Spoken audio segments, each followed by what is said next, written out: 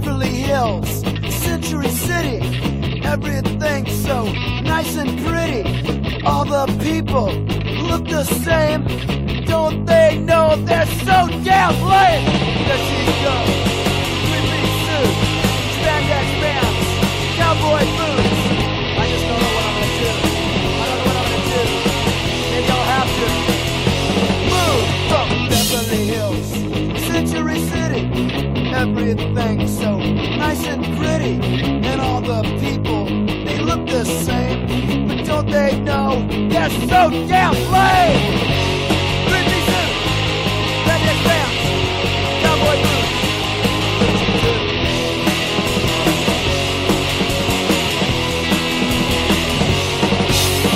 Beverly Hills, Century City. Welcome back on Globies. That's right, we're bringing you the boom this week. It's going to be a good week. I know what you're thinking. There's not a fucking Rip, Jack, Joel Coleman. There's no other names on this episode. You don't recognize the title of this episode, but this is a 90s released movie, and it's very important, and you should be listening. You should be learning this week.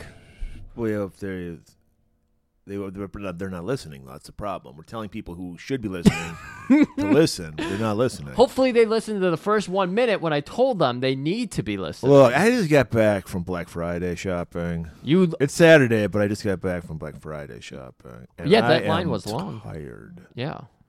You got the tent. You got the gear. You camped out. What store did you camp out at? Best Buy, of course. I got to get a bigger TV every year. Every year. What are you up to now?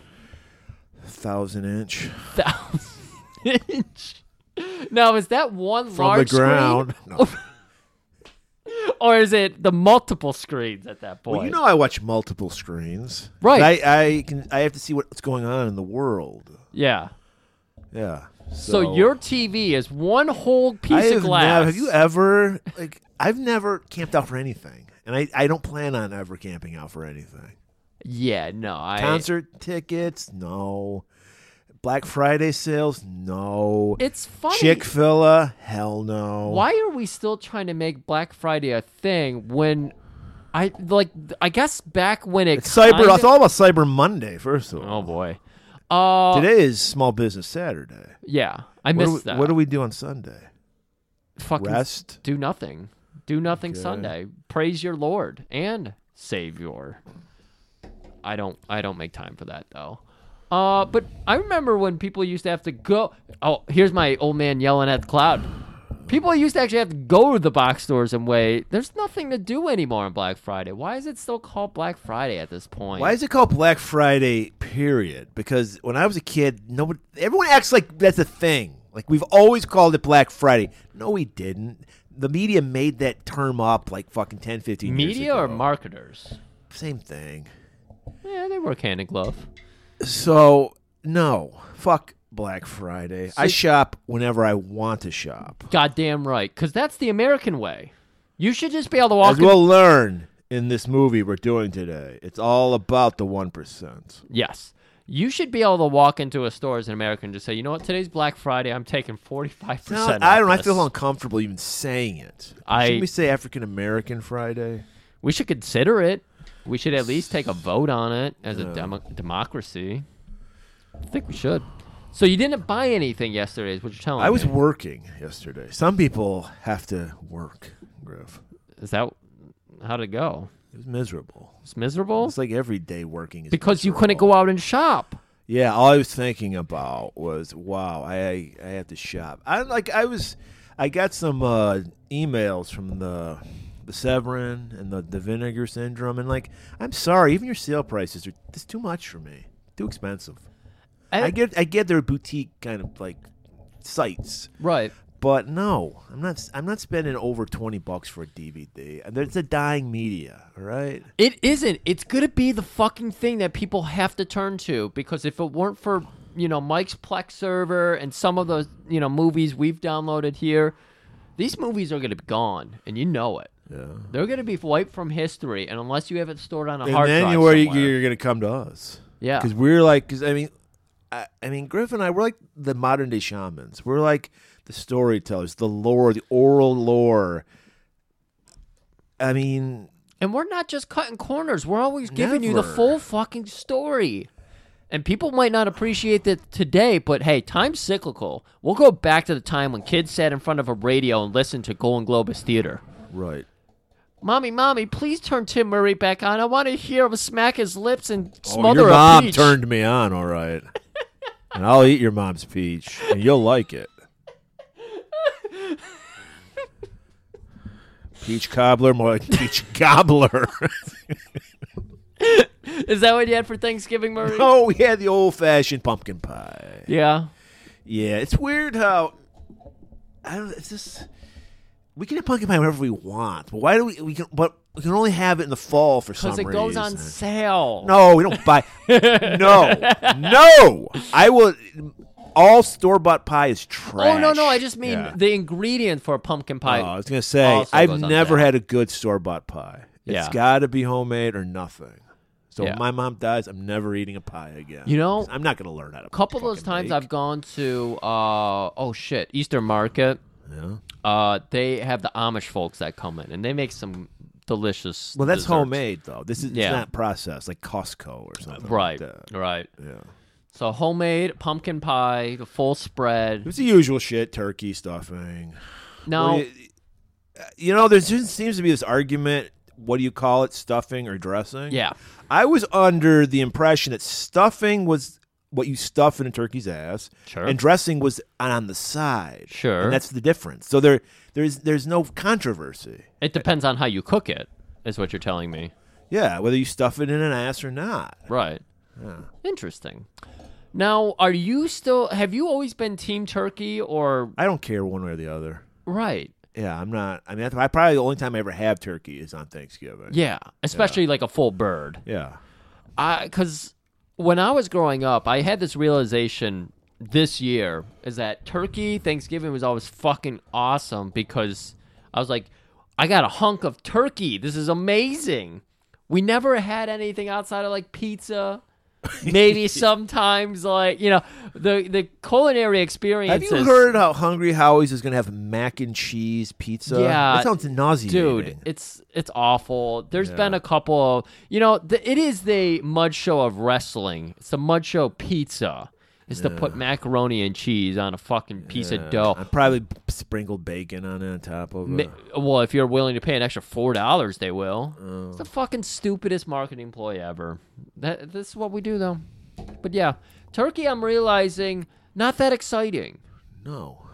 Not that exciting. And so I guess if you eat pizza every day, it would be exciting. Exactly. Change of so pace. as a kid, it was like, holy shit, this is a world beater right here. There's potatoes that are mashed. There's stuffing, dressing, whatever you want to call it. It was incredible. Either or. But now I'm bored with it. I spent 3 hours making stuffing, dressing as I should call it, because I just baked it and made it separately out of a turkey's asshole. Right. And, you get like 2 scoops of it, and then I have a whole fucking thing of stuffing, dressing, sitting in my fridge. Well, keep eating it. I'm going to keep eating it, but it's just that's the whole point bread. of Thanksgiving. It's to have leftovers. Leftovers. So you got a lot of leftovers. No, I mean, I think my mom made some turkey soup. Oh, okay. That's a good idea. Turkey with noodles. Turkey noodle soup. Hell yeah. Use the carcass, make a stock. Yeah. Goddamn right she did. Beautiful woman. Yep. So, taking a Beverly Hills. Best transition ever. Yeah. I put this under the category a movie that doesn't have any right to be as fun as it was. Most people have probably never heard of this movie. I didn't hear it. I vaguely remember it from when it came. This movie tanked, by the way. Cost $19 million, made less than $1 million at the box office. $19 million? Yeah. They did blow a lot of shit up. They blew up a shitload of houses. I mean, cool on the special effects. What they didn't do is even it out like, what's Chuck's movie? Invasion USA. Yeah. Because that had the perfect balance of character and explosion. Well, there was a lot of studio interference. This movie was filmed in 1989, came out in 1991. Whew. The director, Sidney J. Furie, who we're no stranger to, he directed Superman 4. Perfect movie. And Iron Eagle. Perfect movie. And the studio took it away. He was more of a set. I mean, there's a lot of satire in this movie about between the haves and the have-nots. Yeah. And they just wanted Die Hard and Beverly Hills. I was gonna ask you because you said last week you made the bold claim every movie that came out, an action movie that came out after Die Hard was Die Hard in X on X. So this is Die Hard in Beverly Hills. So they just shut down the city. The premise of this movie, Beverly Hills, is shut down, and Boomer is left there, Home Alone style, and has to fight his way out. Yeah, he just wants to get out. That's it. Yeah. So. Yeah, this kind of what I liked about this movie. It had a very Marlboro Man and the Harley Davidson guy feel, in that the heroes were bumbling idiots, and I liked that. Like Boomer, he just knows how to play football. That's it, and he uses his football skills throughout this movie by just throwing things at people. He literally throws a ninja star like a fucking football, but it had a tight spiral on it. Golf needs to be taking lessons. Yeah. Jared, looking at you, buddy. Yeah. I know you listen. Yeah, we thought we were going to come into this episode crowing about, because finally the rest of the world gets to see our team finally's got it together. We're going to kick ass for once on fucking Thanksgiving. No. The Packers came to town. The Packers are a trash team. Jordan Love's been a terrible quarterback this year. He looked like the second By the coming. way, sorry, Abra, for this. Yeah, sorry, Abra. But But this is a football movie. It must be said. This is a football movie. Yeah. But he looked like the second coming of some kind of little cum baby between Aaron Rodgers and Brett Favre. He was incredible. Well, he wasn't that great, but he still did enough to fucking beat the shit out of the Lions. Yeah. It was a miserable day, and I'm glad you were able to survive it. Because here we are talking today about a great movie that lifted our spirits, I'd like to believe. Yeah, I hope people who aren't listening are listening to this. I Because know. I highly recommend you check it. I'm sure it's got to be. It's on YouTube, right? No, it's on YouTube. Make sure to find the HD version. And yes, there is some weird edits to this movie, but Murray has assured me it is not some kind of PG cut. It's just this movie was put together very strangely. Yeah, because they wanted more action. The studio wanted more action. Right. So they took it away from Fury. He was furious about it. I would imagine. And so this is like this is what we do, people. It can't all be cliffhanger. We need to find these gems, these diamonds in the rough that you're not aware of. And we also need to get on our soapbox about one of our favorites. You see, I was spelunking around on the interwebs to see what people might have... Nice cliffhanger reference. Thank you. To see what people might have thought about this movie. And I came across people who did have some things to say. And they're like, oh, yeah. Did we mention there was a PC game of Taking a Beverly Hills? Yeah, a DOS version game. I did start it up, Murray. And I wanted to do a whole bit about how I played this game and how fun it is and all that. You get control of your character. The first scene. I hear you can play Boomer or Laura. Yeah. I believe it started me as Laura. Okay. And so you're driving along this road where you're watching that scene where the truck falls over and explodes. Yeah. And then you take control of a character. You're in the city streets of Beverly Hills. I try Rodeo Drive. I try to walk into a building. Ever been to Beverly Hills? No. I have been. I think I haven't. I was on Rodeo Drive because the one time I was in L.A., we did like the lame ass tour, where they take you to the celebrities' houses and all that shit. So they stopped you in Beverly Hills, and you got to see where all the beautiful people shop, and you're not let in. You got to be buzzed in. Oh, maybe I got to look at the mirror in the window, but. It reminds me of that tour we took because the guy doing it was so on automatic. He was just like, in the next house is George Clooney. He goes, the next house, the star of ER. Anybody know? Anybody? Of course it is George Clooney. And he's just making shit up because there was like a house. He's like, this was in the film in Lord of the Rings. It was like a weird looking house. It's like, yes, I'm sure Peter Jackson came to fucking LA just to film in this fucking house. That's so good. Oh my God. He was phoning it in. I love this because the climactic conclusion of my video game traverse into the world of Taking a Beverly Hills, I walked into the building as Laura and it just says, Boomer got killed. And then the game over rolled. I was like, what the fuck? 5 seconds. That's all it took for me to game over in that game. Yeah, it reminds me of Raiders of the Lost Ark Atari game, which Yeah. I still have not figured out. So, people, you can find this. Just Google it. Have a good time. Maybe I'll get you to put that word out there on Twitter. A nice little link to it, because there's you can play it in a browser. You don't even have to download shit, because DOS is that simple of a machine. You know, our calculators that you can load up in Google are more complex. Speaking of calculators, we'll get into that later in the Oh game. my God, I love tech. We got some Dungeon Master references going on. Man, there. you see, this movie's got it all, because I love 90s tech. And we get 90s fucking tech in this. It's so incredible. Oh my God, I can't wait. But Technically really, 89. technically 89. It did come That's out in true. 91. But, Murray, yeah. we want to, I was saying that I was spelunking the interwebs. We were finding things out. I was seeing people were like, oh, Ken Wahl. Has Ken Wahl been in anything? Yeah, he was in The Soldier, which we covered 3 years ago. Oh, shit, that's right. Okay. Ken Wahl, no, I like Ken Wahl. You are right. He is like a B-level guy. He was in a show called Wise Guy in the 80s, which is a very good show. Okay. It was one of the first. He was like a cop going undercover in the mob. Right. And it was one of the, I don't think it was the first, but it was one of the first shows that had like a continuing story, because everything was one and done back in the 80s. Right, So right. that was a good show. It had Kevin Spacey's first show. Oh. That he played a character who fucked his sister.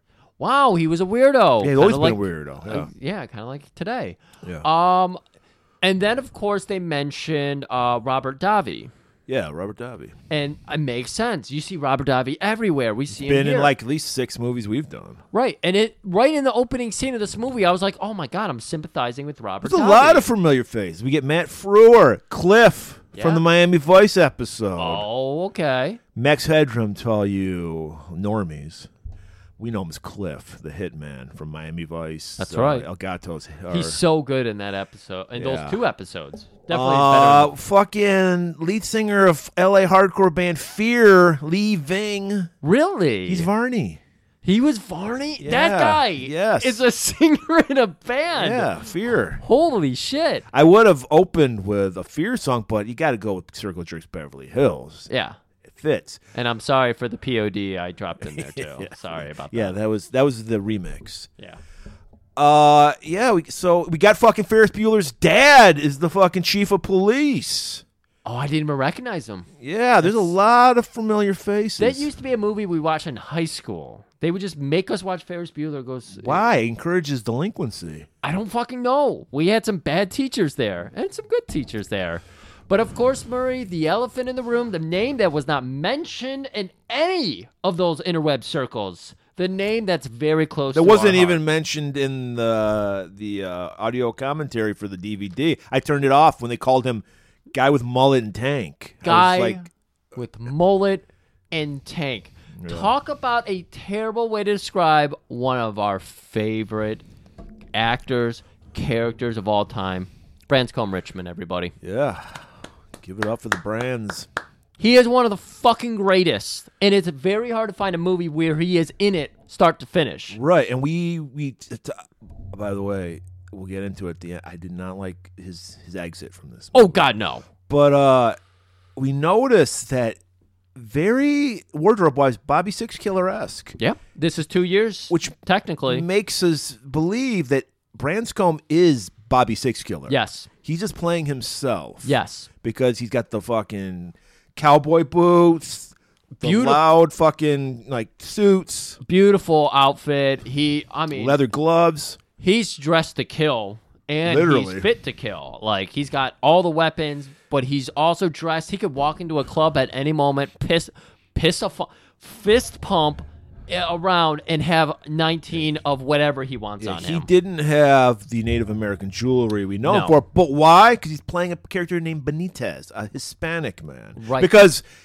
we've pointed out, Branscombe Richmond is a citizen of the world. He can play any race, any gender, Right. anything. Incredible job in this movie. Yeah. Fantastic. One of the complaints I had earlier is I wanted more interaction between characters because we barely get any. And we know from watching many episodes of Renegade, Bobby Six Killer's a fucking dreamboat. Make that guy talk. Get that guy. He's I couldn't- tough, but he's sensitive. I couldn't believe how like Bobby Six Killer he was, dress-wise and attitude-wise. But at the same time, he's a heel in this. I'm used to him being a babyface. It works so well. He's just Well, you know what? You need to thank Lorenzo Lamas for spotting that diamond in the rough and saying that guy needs lines. he does Because he rarely, the movies we've seen him is when he's just like a fucking hench. yeah. Doesn't really say much. Right, and I was worried when I first saw him. I was like, is this going to be hit? Is this going to be it? And we'll get there eventually. But, guys, this is a Branscombe movie. This is it. Yeah, this is why we're doing it. Yeah. You don't get many of them. Well, so before we enjoy get it. in the movie, should we talk about the mullet in the room? Oh, my God, yeah. There's dueling mullets. There's a good guy mullet. There's a bad guy mullet. Which is interesting because it's also yin and yang here. Because you would obviously love Branscombe's mullet. Yeah. It's off the ears. Exactly. And it's still awful and flowing in mullet. Well, he was born with a mullet. Yeah. I mean, he knows what to do. He knows the maintenance. Yeah. Thing is, Ken Wahl, I found his mullet disturbing, by the way. It's awful. It's one of the worst mullets I've ever seen. And you know why I believe it is? Because I don't. Ken Wahl is not a mullet man. no. I've never seen him in anything besides this movie with a mullet. I think it was a decision by the director. He's like, Yeah. you must have a mullet. You're a football player. They It could have been extensions because it looked bad. Yeah, it looked rough. I feel like this was in the time of the Boz in his relevancy. Yeah. 89? Yeah, So yeah. they probably thought we need to have you with an extreme haircut. Right. We didn't have zigzags or color or anything. Well, he's in a the quarterback. Side. So. Yeah. He was trying to go with a sophisticated mullet, and it made it just that much more frustrating to see him. Yeah, it was. Ugh. So It's I know rough. we said there's dueling mullets, but really it is obvious who the winner is. But you knew who we were going to say, Branscombe. Right. Because it's Branscombe. Right. God, that's a first name, everybody, I by think the way. fucking Ken Wahl needed to put a Branscombe through that hair and fix it because it was rough. I just can't wait. You know what the next... That's a guy who's inexperienced with the mullet. Like Branscombe knows what to do. Yeah. He should have maybe there was heat between them because if you think Branscombe, a generous person he is, he's like, look, brother, let me teach you about mullets. I think he's straight method like we are whenever we're trying to, get ready for a role on this episode, even when it's only a 1 minute dialogue. We still go method for 1, 2, 8 years at a time. Yeah, I'm still a cop technically, and I still make people eat watches. Why did we stall Conjette for 4 years so we could get into the I was characters? deep undercover. Exactly. And now I'm out. So that's why we did it. I'm glad we've amused ourselves for the last 20 minutes. I hope you're still eating leftover turkey, everybody, because that might make this more amusing, right? Yeah. Well, There's one character, Okay. one person I want to mention real quick that I would have liked in this movie, and I think could have helped. Maybe more so playing Varney. Okay. And sorry to the guy in Fear. leaving. But there's a man. You want leaving to leave Ving. I want leave to Ving. I wanted. Do you know the name Kurt Fuller?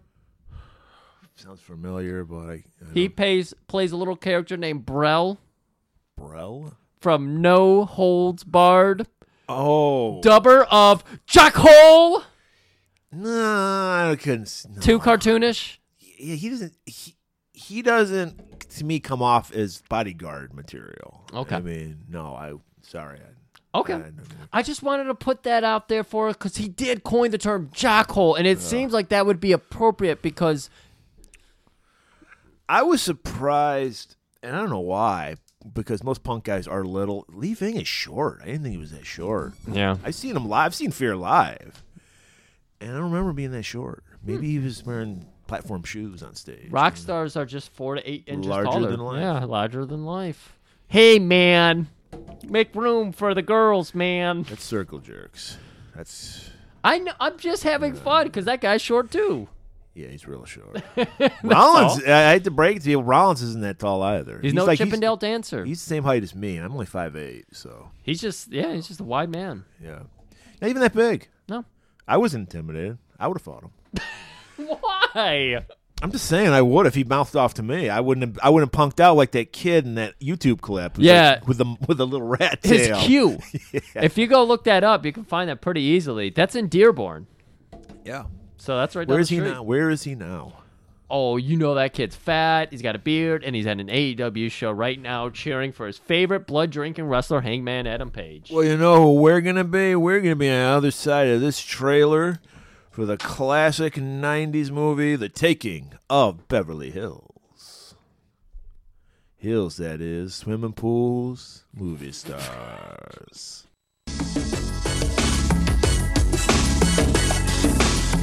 Beverly Hills, richest city in America and home of Boomer Hayes, football's hottest quarterback.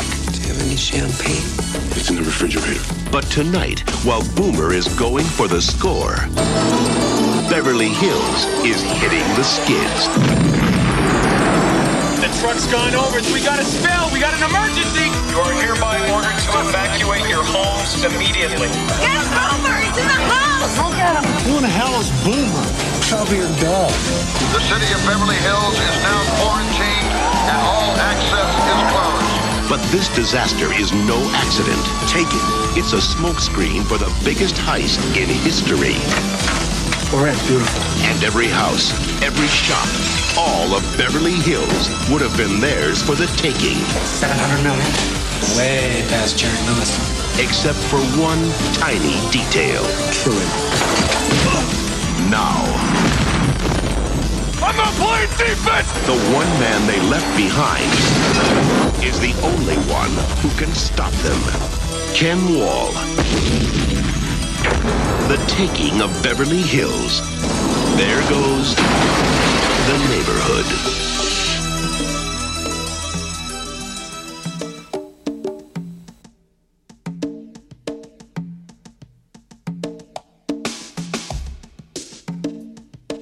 Beverly Hills, California. The perfect marriage of beauty and money. Especially money. There's $10 billion tucked away in the banks here. Not bad for a population of only 33,000 people. This whole place reeks of luxury. It's all about living the good life. $20 million anywhere else can buy you a small country. Here you'll get a nice 2-bedroom, no yard. More if you're prepared to pay for it. This place is an oasis in the middle of LA's sprawl. It has its own city council, its own mayor, and fire department. And of course, its very own police force. Beverly Hills has about 1,000 lawyers and about as many gardeners. It's home sweet home to movie stars and rock stars, millionaires, billionaires, Arab oil magnates, and Japanese tycoons, and a few crooks. Of course, if you're a Beverly Hills cop like me, you just can't afford to live here. Makes you think, doesn't it? Though you may not drive a great big Welcome back. No, that was not an extra long trailer. You actually heard the intro to this movie, and I mean, it had all the facts. And Murray, you didn't even have to do your homework for Beverly Hills population at that time. Well, at that time, I mean, now it's 7.3 million. Oh, shit. 32,000 around or so. Of course, you did do the tour, so you know this for a fact. Yeah, I was there. I can just pick it up. I can look and do the math in my head. Yeah, you saw like 3 streets, and you were able to put it down. 3 streets, triangulate. Guys, if only Murray's been telling me we should release my math journal, because Murray goes around and he sees numbers everywhere and just writes them down. I have a beautiful mind, yes. It's like the Matrix. It's like looking at the Matrix scatter across a notepad. But no, you guys didn't show up for Vincent Price Month, so we were talking about making that a Christmas gift. No more. You don't get to see Murray's beautiful mind. So our character Ed Kelvin, played by Matt Frewer, played by Max Headroom, cop, and he's laying it out. While we're hearing this, we're seeing all the beautiful people, all the beautiful 1989 people, the big hair, the power suits with the fucking shoulder pads. Yeah. We see one homeless guy chilling, Right. drinking champagne. That's how fucking... It's so rich that Yeah. even the poor people are rich, we living in see the streets. Lambos, we see Ferraris, we see Rolls Royces. That's right. We got roller Everything we skating, want to live in. I go, man, I'm just... aerobic gears for like little speed walking trips. It's beautiful. dog walkers that are fucking drenched in, I don't know what the popular fashion icon of the day was, but those are dog walkers wearing high fashion. Yeah, Gucci. Gucci was still popular back then? I don't fucking know. I don't know And so, by the way, music done by Jan Hammer, who did the theme for Miami Vice. Oh. And we get a classic one-hit wonder EMF with "You're Unbelievable." Oh. So so we're setting the stage because this movie's called Taking in Beverly Hills. So we need to know all we need to know about Beverly Hills was in that intro. Right. So we're set. We're ready to go. Let's do this. We didn't highlight any of it though. $10 billion in BH banks. That's Beverly Hills. Beverly Hills banks. Okay. 32,000. But that's the thing. There's only 32,000 people living there. That's a lot of money. Rich people. Murray didn't bring his math book with us. Otherwise, we tell you how many million per person. Can't do that right now. It's got its own police department, fire department, 1,000 lawyers. Reside in Beverly Hills. Very litigious. That's 3.2% of the population. I can do that math. You just move. There you go. So for every 3.2 person, there's a lawyer. That's right. So yeah, it's Shangri-La in the hell that is L.A. Right. We're working into a Tool song now. All right. So what do rich people love to do? Well, they love their charity galas. Right. For the homeless. Yep. You got to make an excuse to have a big party. But a tax write-off. Exactly. You got to have it as a tax write-off, and you have to make it not about you just getting drunk in public. It's got to be for a reason. Right. Oh, yeah, I'm donating and making yourself feel good about yourself. Right. I'm giving back to the little people, the people that we won't allow in Beverly Hills. Right. Tax write-off is the right thing to say here. Look at them people. This is where we meet Robert Masterson, played by Robert Davi.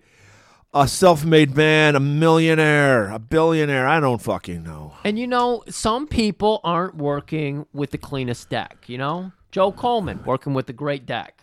And now he's filling out. He's almost 265. He hasn't quite hit the perfect weight yet. No. But we all have to have goals. I have to strike that from the record. He told us not to tell anybody that. Well. I'm sorry, Joe. But Robert Davi, he's starting at, the shit shine box or something here. He's working his way up. He's living the American dream. He's just got that craggy face. And, but he took that and he said, I'm going to make something of myself. And in this movie, he's fucking doing incredible. He owns a fucking hotel in Beverly Hills. He owns the L.A. Cobras. Excuse me? From Kinjete? The #1 arena football team in L.A., where all the beautiful people go to. I know for a fact that Jack Nicholson has season tickets to the L.A. Cobras. Laserdisc version of Kinjete, you can see him in the front row. He's eating a big thing of homemade chili, spilling it on the field. You got to eat chili at a Cobras game. That's their thing. Right. And then when the other team's winning, you throw the chili at their back. So Robert Masterson, he has it all. He's living the American dream, but the dream soon becomes a nightmare because he bumps into Mitchell something. I don't remember what his last name was. Snobby, rich blue blood guy born into money. He owns a fucking insurance company. And he also happens to be the father of the love of Robert Masterson's life, Laura, blah, blah, blah, whatever. Blah, blah, blah. That's the Fred Flintstone. He pretended to be rich. Remember that episode? Where he's like, I'm Frederick J. Blah, blah, blah, blah. And everyone went, how do you remember so much Flintstones? Because I watched it all the time when I was a kid. Oh, okay. That shit sticks with you. It does. Yeah. I remember more shit that happened in Rugrats than I do shit I'm supposed to remember. So he's talking. He's like, hey, how's the party? Are you enjoying yourself, Mitchell? No, you. This party's pretty okay, but I got to tell you, there's a lot of stench of homeless people around. And he even does the rich man, weak, limp wrist flick to point in a direction. I hate that. The other day was a charity event with the hottest band in the land, EMF. Have you heard of them? I saw them. They got that guy up there. They're unbelievable. Oh! And they looked right into the camera. I didn't like that. Well, I hate it because they got the right guy for this character. Yeah. He looks like every rich white asshole ever. Right. So they did a good job casting here. So I'm like, oh, Robert Davi is my hero. I Right. love this guy. I still don't know who I'm supposed to be rooting for or against in this movie because this is the ultimate get revenge on the 1%. Right. And So Masterson is like he wasn't born. He wasn't born Robert Masterson. right. He was like fucking Robert Guccinelli or some shit. And Masterson is definitely a name you want to be very far away from these days, too. He's trying. Why is it? Danny Masterson? Oh yeah. And so he's trying to like buy his way into this higher level, Right. And he wants. It's the only gauge he has for himself these days. His family's long gone. Right. So it's like, I got to climb the social ladder. I'm living in Beverly Hills, but I want to be the top. He's got a chip on his shoulder. Right. He's just like, why won't you people accept me? Because Right. he's a self-made man, and they are blue bloods. They're born into this shit. And so he's trying to convince Daddy blah, blah, blah, that he's not only one of the greatest businessmen alive, he should take him on his board and let him like wheel and deal Well, with he's him. just like he's like, hey, when's Laura showing up? Right, Which but is he wants to be on his board, but he also wants to board his daughter. right, and waterboard, and he's just like, hey, where's Laura at? Oh, he's like, because he's like, apparently we don't really know if they had a relationship. He wants a relationship with Laura, but he's hot for her. And I think they did have a brief relationship because he's like, oh, my daughter's slumming with you. Because he's like, we're going to get married pretty soon. You're going to be calling me son. He's trying to, he's doing the fake it till you make it. You're going to be calling me son soon. When's Laura Can I getting call here? you dad? Yeah, let me go ahead and call you daddy because pretty soon we're going to be related. Because your daughter, I know she's telling you no, but her eyes are telling me yes. And that's when Daddy blah, blah, blah hits him back. My daughter slummed. She was slumming with you. She wanted to see what an uncircumcised dick looks like.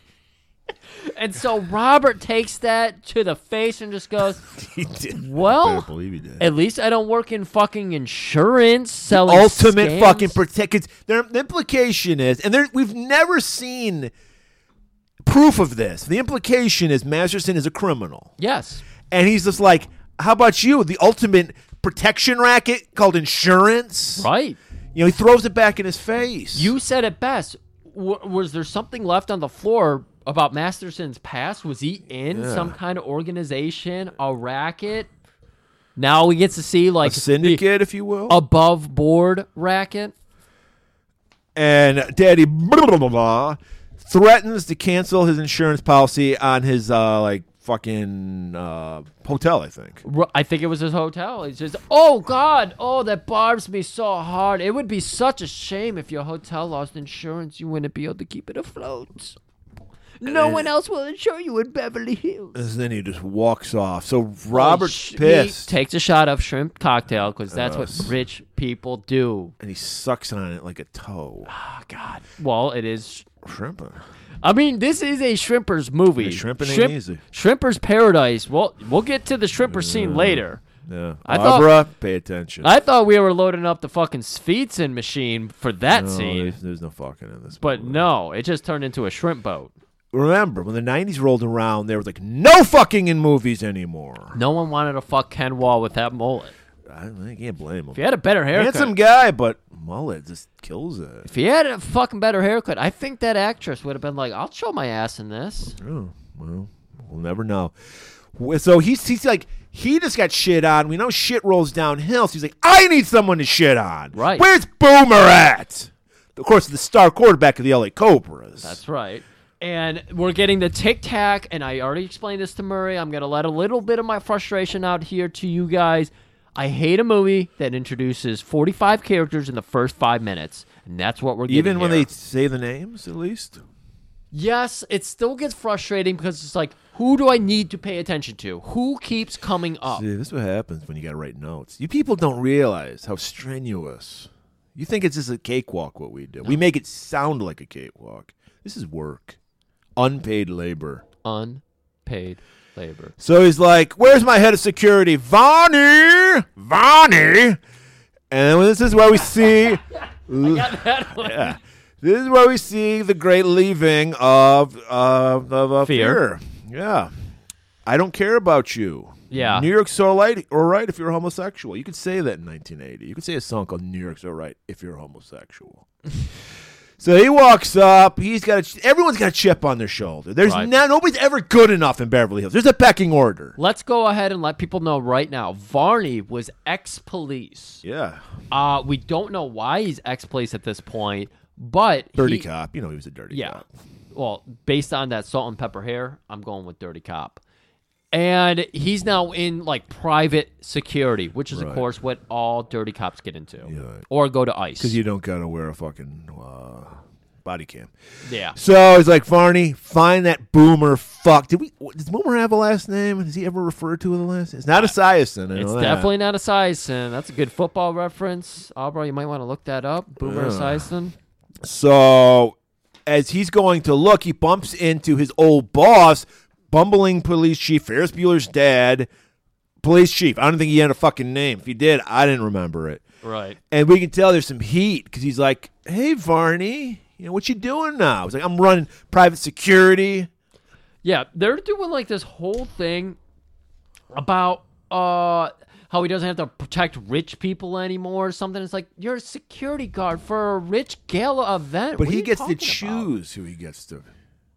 So he doesn't have to eat. He doesn't have to eat shit if he doesn't want to. He can just tell a rich guy to fuck himself, and he'll just get another job. It is Beverly Hills. There's probably a rich soiree every day of the week. There's probably some fucking Eyes Wide Shut party every fucking day. You need a lot of security for that, Epstein right? Island. You need somebody to handle consent forms for that. You know, well. Varney has no trouble finding fucking teenager girls for fucking the Epstein parties. Jesus, why do you say that? Because that's what happens in Beverly Hills. Oh, okay. Just a lot of the police. Is that why he got fired? Yeah. Did fucking corrupting minors? Did Lieutenant Crow find him out? Is that his name, Lieutenant Crow? Wasn't it Detective Crow or is it Lieutenant Crow? Oh no, it was Lieutenant Crow. It was Lieutenant Crow. His first name is Lieutenant. He was a detective, but his first name is Detective Lieutenant Crow. I would have loved to see Leaving go up against Bronson. But we'll never know. Good. That could have looked all right. They're probably the same height. So we see that Varney. He has a chip on his shoulder. All these guys are never good enough. Right. And so, as you said, shit's rolling downhill. Varney just got shit on twice, so now he's really got to give that shit to Kelvin. Right. The band at the bottom of the totem pole is with the police still. And he's trying to, calm a situation where some homeless people, who the charity event's for. He's having a little fun with the homeless people. Yes, he is. Because this is an event. Over there is Michael Jackson. These people aren't just anybody. They're here with the party. This is Michael Jackson. This is Warren Beatty. Warren Beatty. He said Warren Beatty. Okay. Because because in Beverly Hills, they got those like high-end shops where you got to be buzzed in. And they're just fucking window shopping. They have no money, but they can look, can't they? No, they can't. The guy's like, get away from there. Right. And then fucking Kelvin's standing up for the little man. We should point out this whole party's happening on the streets, Rodeo Drive, just right there in the middle. They got tents and canopies and band stage. Red carpet. The ultimate color of carpet. So Kelvin is being assigned to go figure out where Boom is. Find where Boomer is. Bring him here. We need Boom. Speaking of the Boom, here he is. Horrible mullet. But he's in the limo. There's a lot of limos there. It's Beverly Hills. Of course. Gets dropped off. Nothing but a sea of pussy. Women love the arena football. Oh, my God. He's getting hit in the face with undies after undies. And he's just like, ladies. I just conditioned this shit. Right. And these women, that's what they need the police for, is to keep these women away from Boomer. Right. And Kelvin's doing an okay job. He's fucking, minding where his hands are touching. Ladies, get back, please. Making room and everything. That voice alone mostly startles the women, and they're like backing up. It just gives you chill up your back. You're right. Like, yeah, they're looking down really far for wherever that voice is coming from, because that's a little troll voice. And everybody, who could forget how big the LA Cobras were in 1989? I mean, they were the toast of the town. Jesus Lakers, Christ. After the Lakers got their ass whipped by the Pistons, they were on the trash heap. It was all about LA Cobras. Yeah, Magic Johnson couldn't even afford. He got AIDS because of that. he got AIDS just so he could get attention. Because so many people were talking about the I LA hear Cobras. he got it in the bathroom of an LA Cobras game. He intentionally got it because he wanted attention. I'm gonna call right now. We know he loves to invest. Hey, do we really know he has AIDS? He's still alive, by the way. Have you been fucking conning us for 35 years, Magic Johnson? Or is your Johnson magic? Oh, man, and this is our 3-minute bit on Magic Johnson. I got nothing but love for Magic Johnson. From Michigan. We love him. Yes, it's true. All right. So Boomer is just like... This is where we're supposed to believe that Boomer is salt of the earth, because Calvin is just like, man, I've been told to come fetch you. Oh, man, you got that kind of bad duty? No, I can swat all these women off. Who told you to do that? I'm going to tell them. Well, he gives him a pep talk. He's like, Calvin, you need to stand up for yourself. Right. Like, don't let Varney fucking tell you what to do. He's not even a cop. Right. Well, I don't want to get fired. I got mouths to feed. He doesn't. And he's just like, look, I'll go talk to Varney. I'll get you a raise. Yeah, I don't know how Varney's going to get him a raise, but Boomer can do anything. Right. So then Boomer walks up to Varney. We can just see how jealous Varney wishes he could have a mullet like that. Well, Varney's cranked his neck up to look up at this fucking star of a quarterback. You see, everybody, you got to understand something about arena football. Sometimes you get a Kyler Murray in the NFL, a 5'10 quarterback, not a Chippendale dancer, tiny hands, runs like a tiny baby running away with a treat. No, not in arena football. Every quarterback 6'8" or above. That's the only way you were allowed. That's why it's such an elite fucking sport. Because everyone had to be above 6. Exactly. So Josh Allen almost went to arena football, but it just doesn't have the same clout it has. Yeah. Used to have. Yeah. That is. So So this is an inside football episode.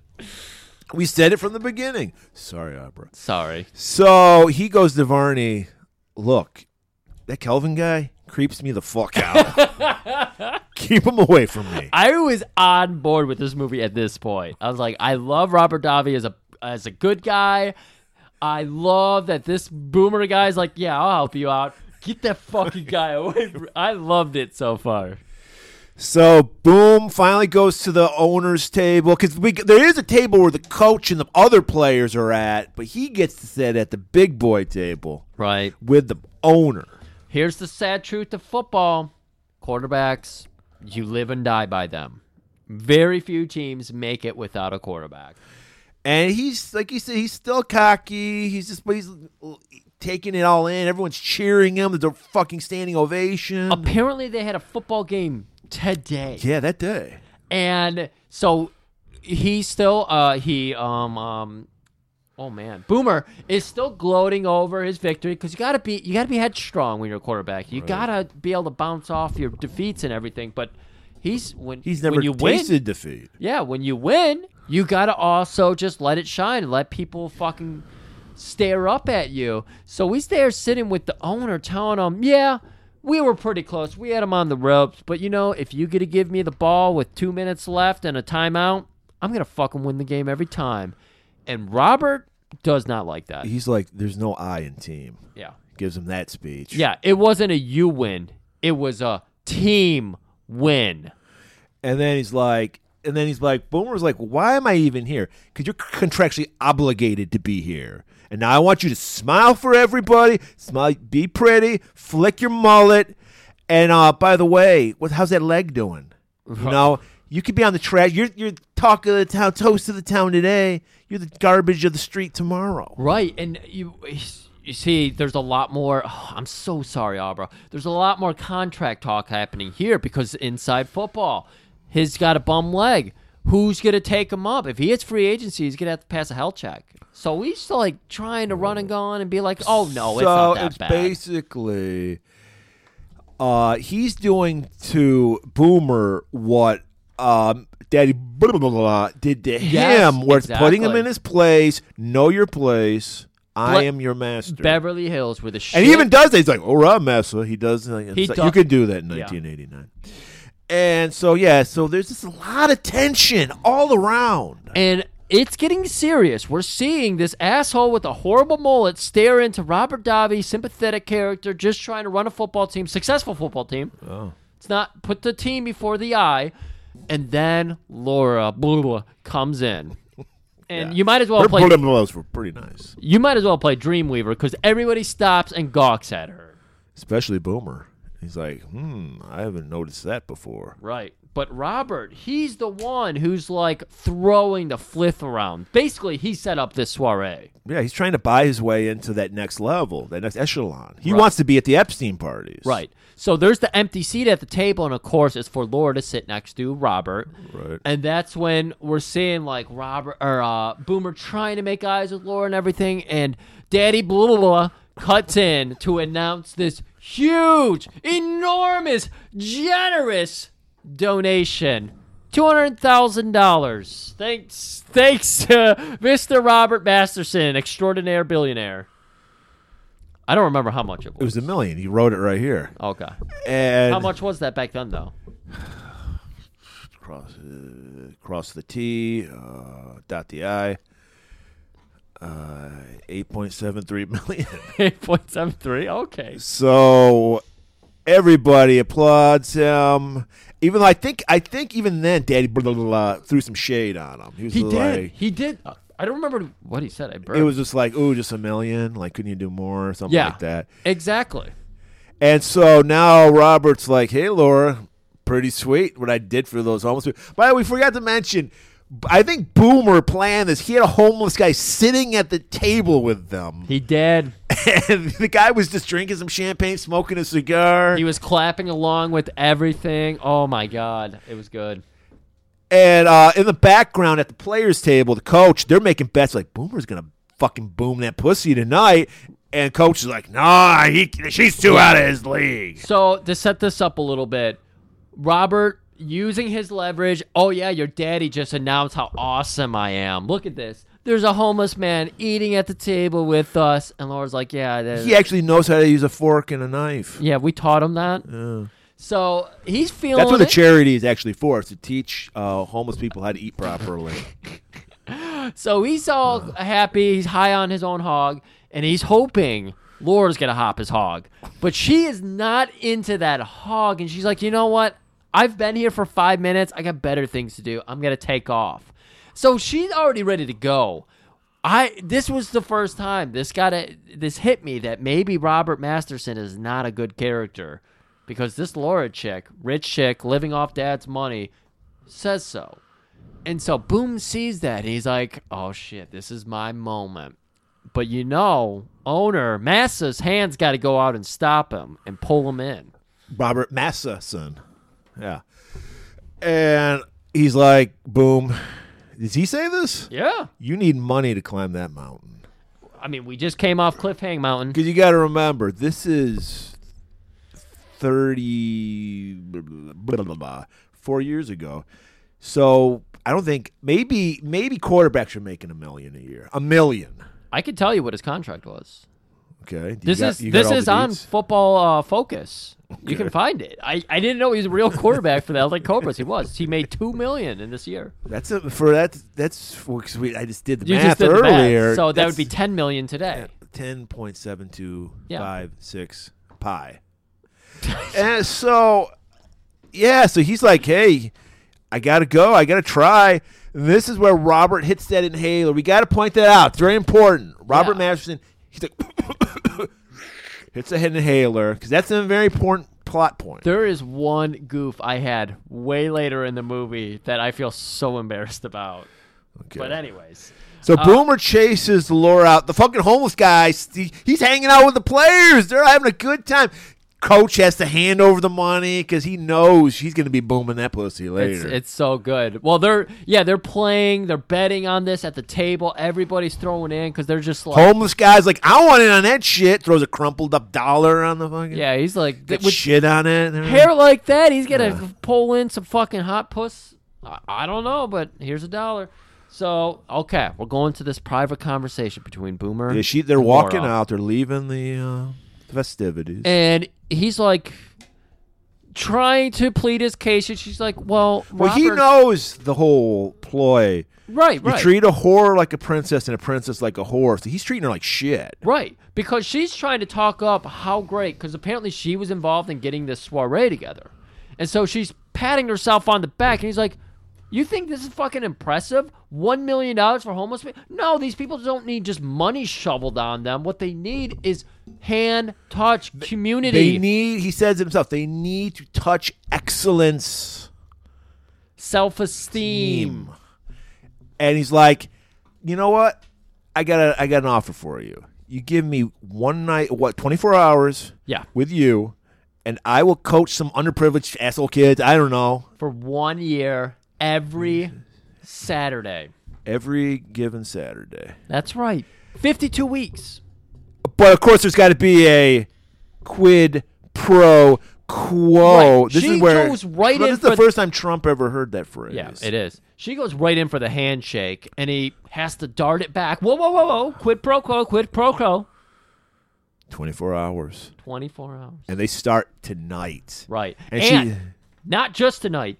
You have to take my hand like you want to go away with me. And you have to peck me on the cheek, too. And she's just like, all right, 2 hours. And he's like, no, blah, blah, blah, 8 hours. And you got to kiss me. And you got to act like you're into me. Yeah. And she's like, okay, for the kids, I'll do the 8 hours. So we get that smoosh. We cut back over to the coach's table. Yay! Got it! And Robert Davi's face is just getting gloomier and gloomier. He's like, how the fuck is it the hair? I got this tight hair. It's not on my ears. Is that what I need to do? Get it on my ears? Do I need a mullet? Do I need a mullet? Money doesn't buy everything, apparently. So, okay, now we see they're going off. They're going to a bar to get to know each other a little first. Right. We got the party cleaning up. She did call him a jockhole because she doesn't respect Jock. She's thinking, she just automatically assumes everything, looks at that mullet and goes, this guy's an idiot. Yeah. He doesn't know anything. Well, he cannot hang with me conversation-wise. He's bringing up great topics. What are your, oh, shit, I forget my dating days. There was the one thing we used to always joke about. Oh, what's your love language? What's your love language? I think that was it. Yeah, sarcasm. But, yeah. Oh, yeah, sarcasm. Luckily, that was it. It's just not hitting off. They're fucking, it's freaking. She just says love language? What are we talking about here? Oh, I get it. You just don't like football players. Oh, no. I like the athletic type. I'm just not seeing it today. Oh. She's like, I like athletes. I forget what it was. It was something. I like athletes, but I don't like football players. I like athletes. It was obviously that's a weird oxymoron there, but. So they're getting to know each other. Meanwhile, this fucking chemical truck is just barreling down the streets. And we're like, what kind of madman would drive like that on the streets of Beverly Hills? We do get this beautiful shot. It's probably one of the best. Well lit. It should be in the sizzle reel Underlit. of Branscombe Richmond forever because you just get kind of his profile, that mullet blowing in the breeze. The Sioux Falls are flowing. I wanted the turquoise earrings and necklace little tomahawk and everything. earring. Oh, if that was dangling in the breeze too. He's got the driving gloves on. He's ready to go. He's just fucking driving like a madman. His fucking outfit for this movie is incredible. Especially, I don't know if he keeps him on the whole movie, but those sleeveless gloves he's wearing there. I think they were sleeved. No, they were sleeveless. Yeah. I saw those fucking toes. Okay. Finger toes. That's what makes this much sense of sleeveless glove. So we're like, what's going on here? Is Branscombe just playing a fucking semi-driver? We'll learn later. There's more to it than that. Right. Somehow, despite this whole date not going that great, he gets, they had a deal, 2 hours. Right. So after the first hour, a couple drinks. Oh, he had 8 hours tonight, though? He could have it. He can splice it up whatever any way he wanted. Right. Yeah. So he's like, all right, you're going home with me now. And they get there, and what do? They just sit down in front of a fireplace. John DeHart happened to pop in and do this scene because he was only a few miles down the road. And what do? They laugh about what a simp Robert is. That's right. They're like, God, he's such a loser. Right. And they're bonding over that. They're getting to know each other. You know what? I want to point out, there's some great subtle acting by Ken Wahl in that he got injured in the game, and he is limping. We're seeing that. When we were talking about the contract negotiation earlier between him and Robert, they were talking about his leg and everything, a leg that he also injured again in that game. His ankle. So they just kept referring to it as a leg, but yes, specifically his ankle. Well, that's going on. Kelvin, our buddy Ed Kelvin, Max Headroom, is out on patrol.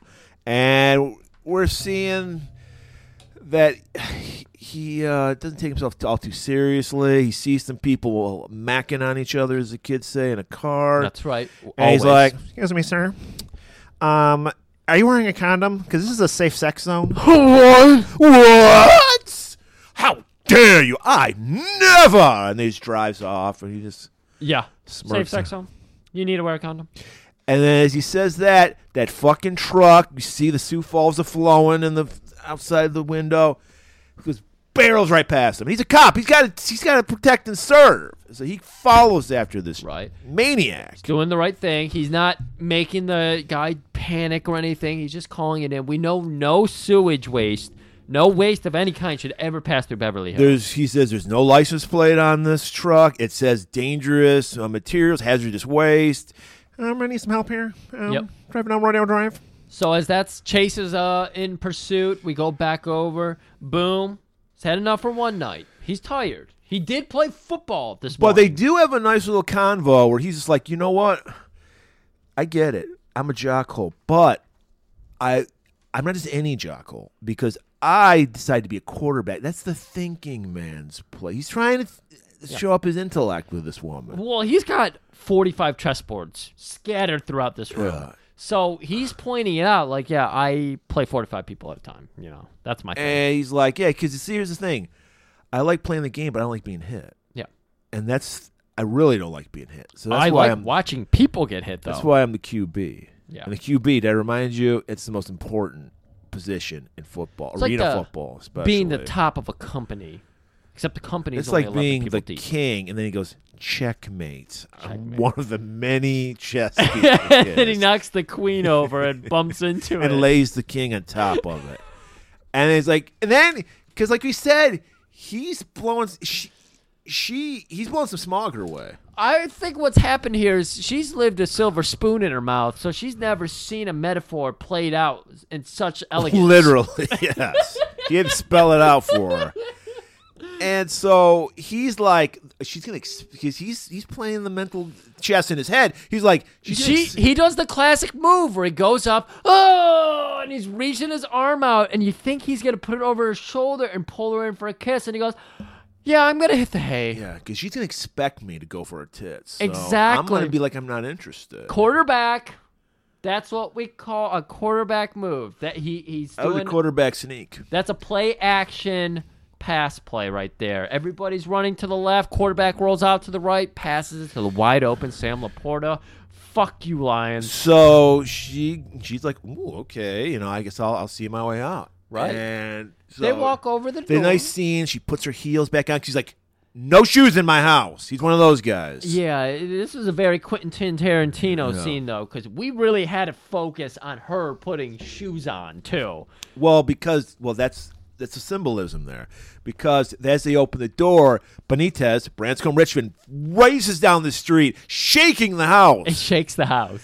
And she's like, ooh, I guess that turns her on. I guess it does. And she's just like, how about I stay? And then she takes her shoes back off. So this is like I don't know, was this a PG movie? PG-13? Dude, I couldn't tell you. Because they barely swear in this movie. So she's just like, that's a symbolism. We're going to fuck. We're going to knock boots or high heels. You know what? She did clunk her heel into his shoe, so knock boots. So literally. Kelvin is continuing to chase Benitez, and this is how an amazing driver Benitez is.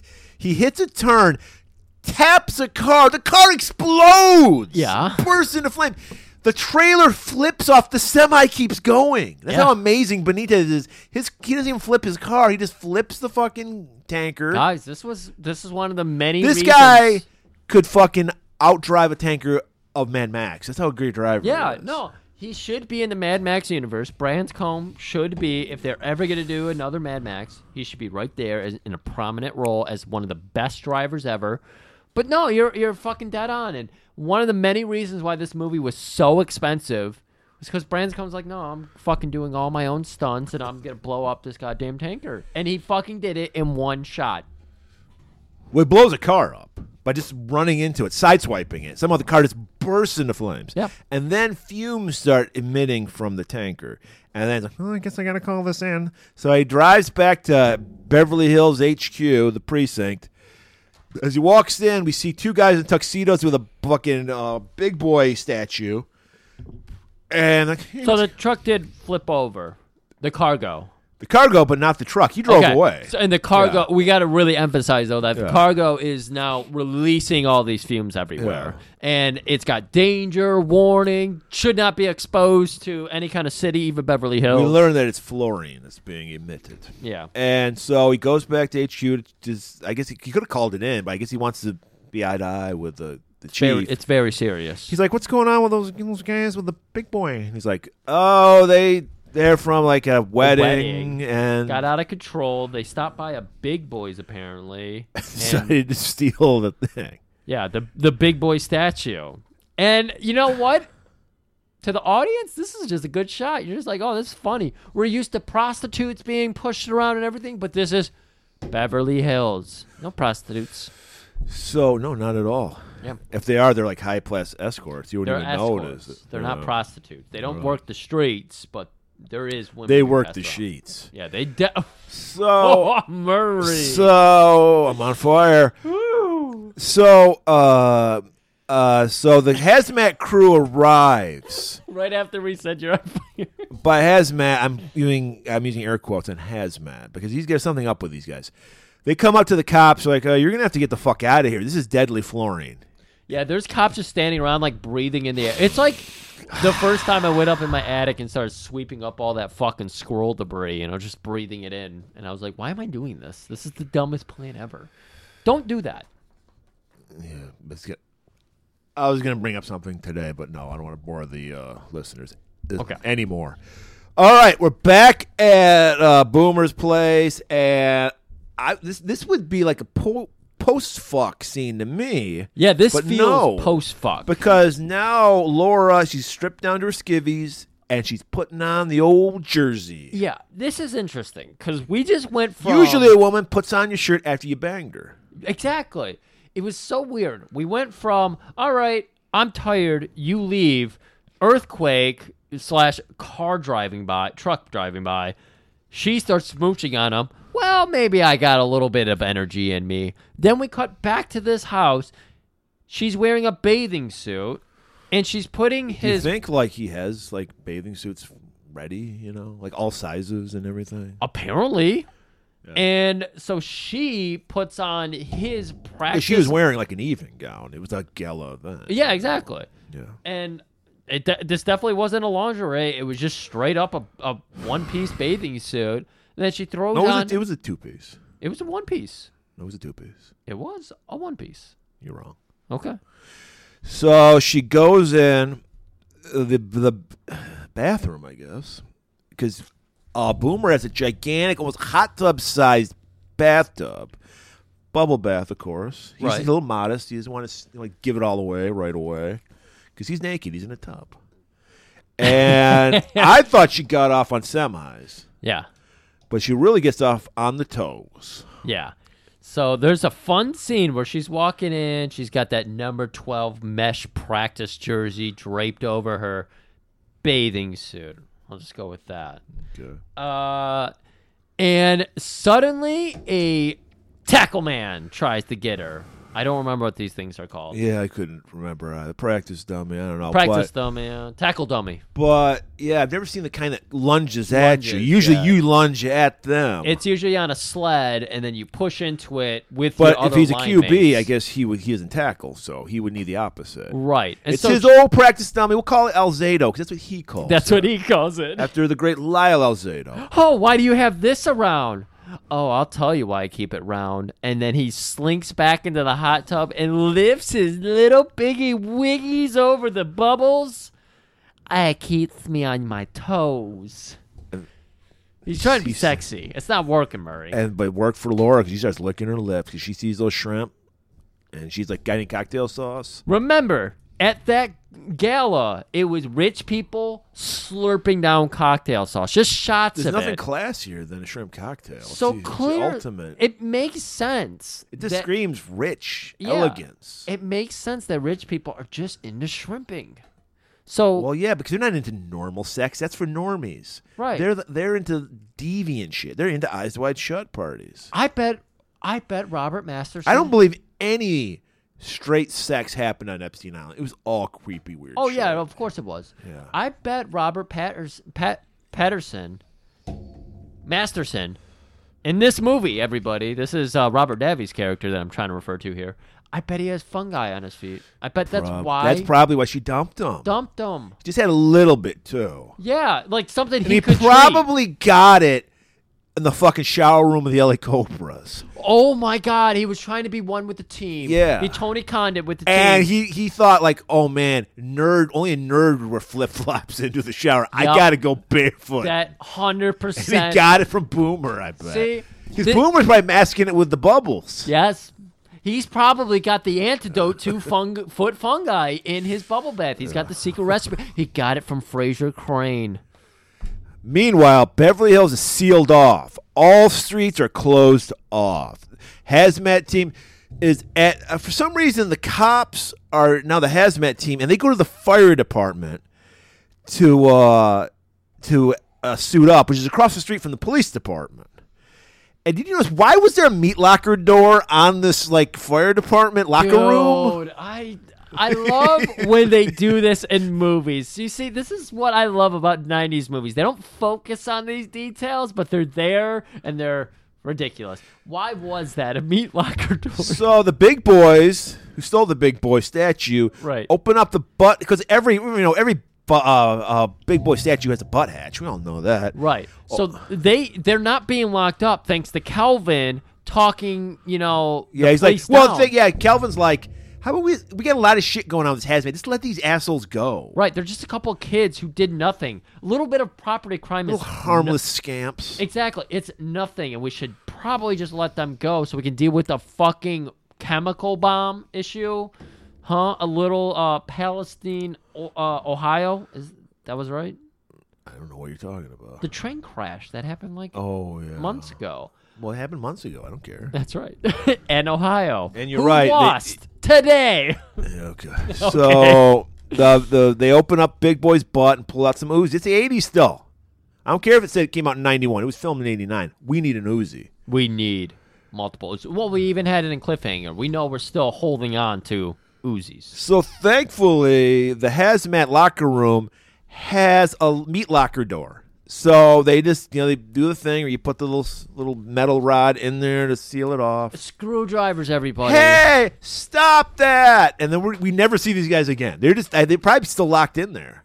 Who knows? Yeah. So some of our real cops, because what we're about to learn is that most of our cop force for Beverly Hills locked in that meat locker / the heroes, the real heroes. Yeah. Meanwhile, there's some cops still out on patrol. They're directed to go on the outskirts of town and keep people out. Those are the L.A. cops that are. They were the L.A. They're cops. sealing off Beverly Hills. Okay, yeah. I missed that part. Okay. And then the cops, Wink. or as you called them, Folies, show up. And they got to evacuate. So they got Kelvin's going around. Okay, everybody, we got some buses here. We're gonna evacuate now. And Jerry was a race car driver. Thank you. Wow, that was a good drop. Bob's party time. So now we got everybody being pulled out. We're just doing like a quick kind of. Let's be nice 6 hours, and you'll be back in your home. No problem. We're gonna go ahead, pick everybody up. 6 hours. That's it. That's all it's going to take. We got to take you away from here. It's about 6 hours. And this is where the satire kicks in because we see people having their Mattinglys come out. They're like holding a tray with champagne as their like masters are going off to the bus. No. Go sit back down. We weren't calling you. Everybody you said Mattingly. It's like a dog. Well, that's what they did. They were like, do they have to come too? Because I need room for my standard poodle because everyone had because. We know if you're rich, you got to have a standard poodle. Standard. If not a Great Dane. Yeah. So that's all we see are like Great Danes and standard poodles getting taken out. You wouldn't think this is a big clue to this movie, but no, you do have to pay attention to the standard poodles and Great Danes. Right, because they're having a good old time. They're ready to get on that bus. Masterson once again takes the fucking inhaler shot. It's worth pointing out, Masterson has to get on this bus too. So of course he does, because there's gas. He has asthma. Exactly. No one's being left behind is the point. Everybody's being loaded up and taken to the safe space. All right. Guys, don't you remember we were starting up the Sweetson scale a moment ago, and we need to get back to it. We have a bubble bath. We have shrimp brining. It'd be pretty salty, right? Is that what kills the fungus? Salt? I don't know, but it might make the shrimp a little more tasty. You're supposed to brine a turkey. Okay. Laura's like, you know what goes great with shrimp? Champagne. I'm going to go get some. I like this because his thing was, oh, do you need it? Because he's like, wait, you need to get drunk to fuck me? What is going on? They just came back from a bar, for fuck's sake. How much drinking? They were drinking at the fucking charity thing, drinking at the bar. She's like, I got to get fucking shit-faced. Apparently, so maybe you're right that he was like kind of feeling a little self-conscious here. Like, you need more drinks to get in the tub with me? I know my dick's out here and you're in a bathing suit and my practice jersey. She needs a little lubrication. But she wants the bubbly. And not just the bubbles in the tub, but she wants the other bubbly. So she goes to get it, and then she hears what's the commotion going on outside. So she puts on a Columbo jacket, just happens to be lying there. That's right. Puts it on because he likes to do Columbo role play. That's Boomer's thing. Who doesn't like to do Columbo role play? She opens the door and like, ma'am, you got to get out of this. Grab her and yank her away. And she's like, wait, what about Boomer? Who gives a fuck about the Boomer? Who is Boomer? We're taking you to safety. And, of course, there's a nice moment here. She keeps yelling about Boomer, but it's some dog, and who cares about a fucking dog? And then the guy who says that pulls off the mask, and it's Farney! No! Fear! We're like, holy shit. I thought he's a cop? What's going on? I'm confused. And now we get it. He puts a finger up in the air, puts his wrist up, and does a nice little circle with the waggy finger. All right, guys. Everybody, calibrate. Put on your Dungeon Master Excalibrate calculator wrist things. And they all start clicking away. It's literally a calculator with Velcro straps. I want to get you one of these shots, because you want one of these shots, right? Of course I do. And there's one it's highest tech. It was like prefix radical 6 to the 8th. It was like your math for figuring out the population or the math equivalents. Yeah, we use the same algorithms. We got 70 minutes until the National Guard arrive. Let's get to stealing. So everyone is in sync. Right. And the Foleys, they're even able to use their little fucking calculators. Excalibrate's powerful, dude. Right. Remember, Excalibrate was 84. This is the 89 version. Oh, my God. This is Excalibrate fucking 7.0. Well, this is at the point, because Excalibrate was made by the devil himself, was it not? No, it was made by Paul. But the devil made it into a wristband. Paul's was a tower. Well, yeah, he. The devil made it into the wristband, Murray. Well, yeah, but Paul made the hardware. Yes. Yeah. But Paul had towers. He was the Steve Jobs. The Mesto, was that his name? Mentos? He was the Steve Jobs. He's like, put it on your wrist. Right. And everyone went, wrist. Yes. And then Wozniak/Paul was like, all right, I got to figure out, And you know what, everybody? This wristband can play all your favorite tracks as if they were Nintendo songs. The only thing they changed about it, they got rid of the lasers. I thought that was the best part of the fucking Excalibur. I thought it was too. All these nerds are all just into math. Imagine how cool it would have been if this movie had lasers. It's definitely missing lasers. Yeah. At least to break through a bank vault or something. So Laura's thrown on the bus. Oh, I think we need to preface what they're after real quick. Oh. Real quick. This is a heist. So the taking of Beverly Hills is about heisting the whole city. They're going to rob every home, every business, and even the bank. Right. Which you learned in the beginning has like $10 million in it. Right. And they're using those Excalibrates to break into every computer nearby, just like... It cracks every alarm code. I don't remember his name. And what was his name? Do you remember his name? What? Excalibrate. Paul. But just like Paul uses computer at will, that's how these people are using it. If they see anything electronic, no matter what it is, they're just like, I hacked it. Bleep, blur, bleep. Yeah. Well, they do have a command center where they're overseeing everything. And this is even better. Oh, the graphics. Oh, they're so good. So Laura's leaving. She's like, wow. She notices. I love this bus scene. I didn't notice it. It didn't make it to the notes. They're serving champagne on the bus. Of course they are.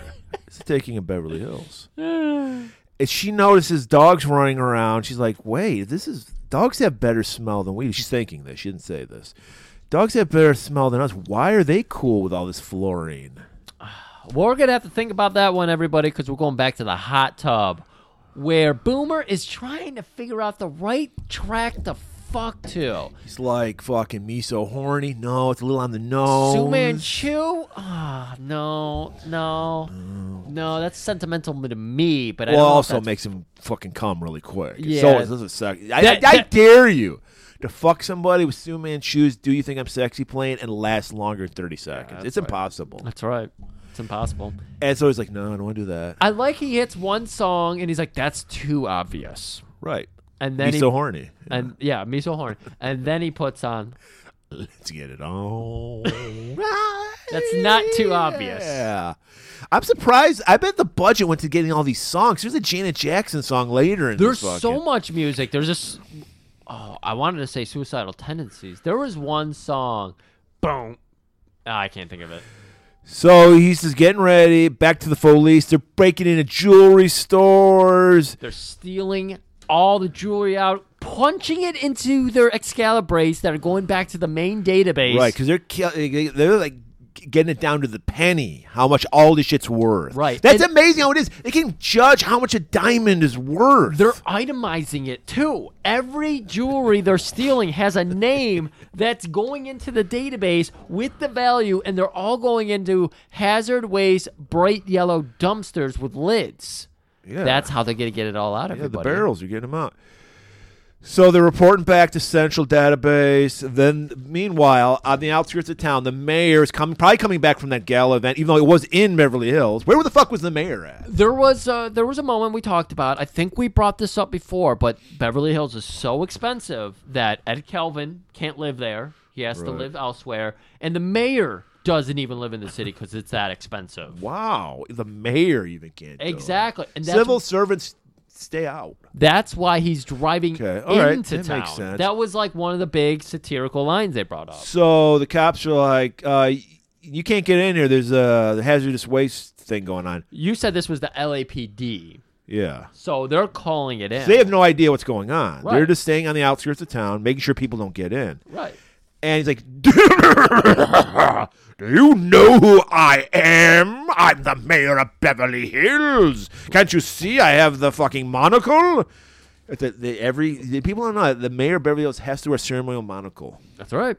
And they're like, right this way, sir. They fucking part like the Red Sea and let him through.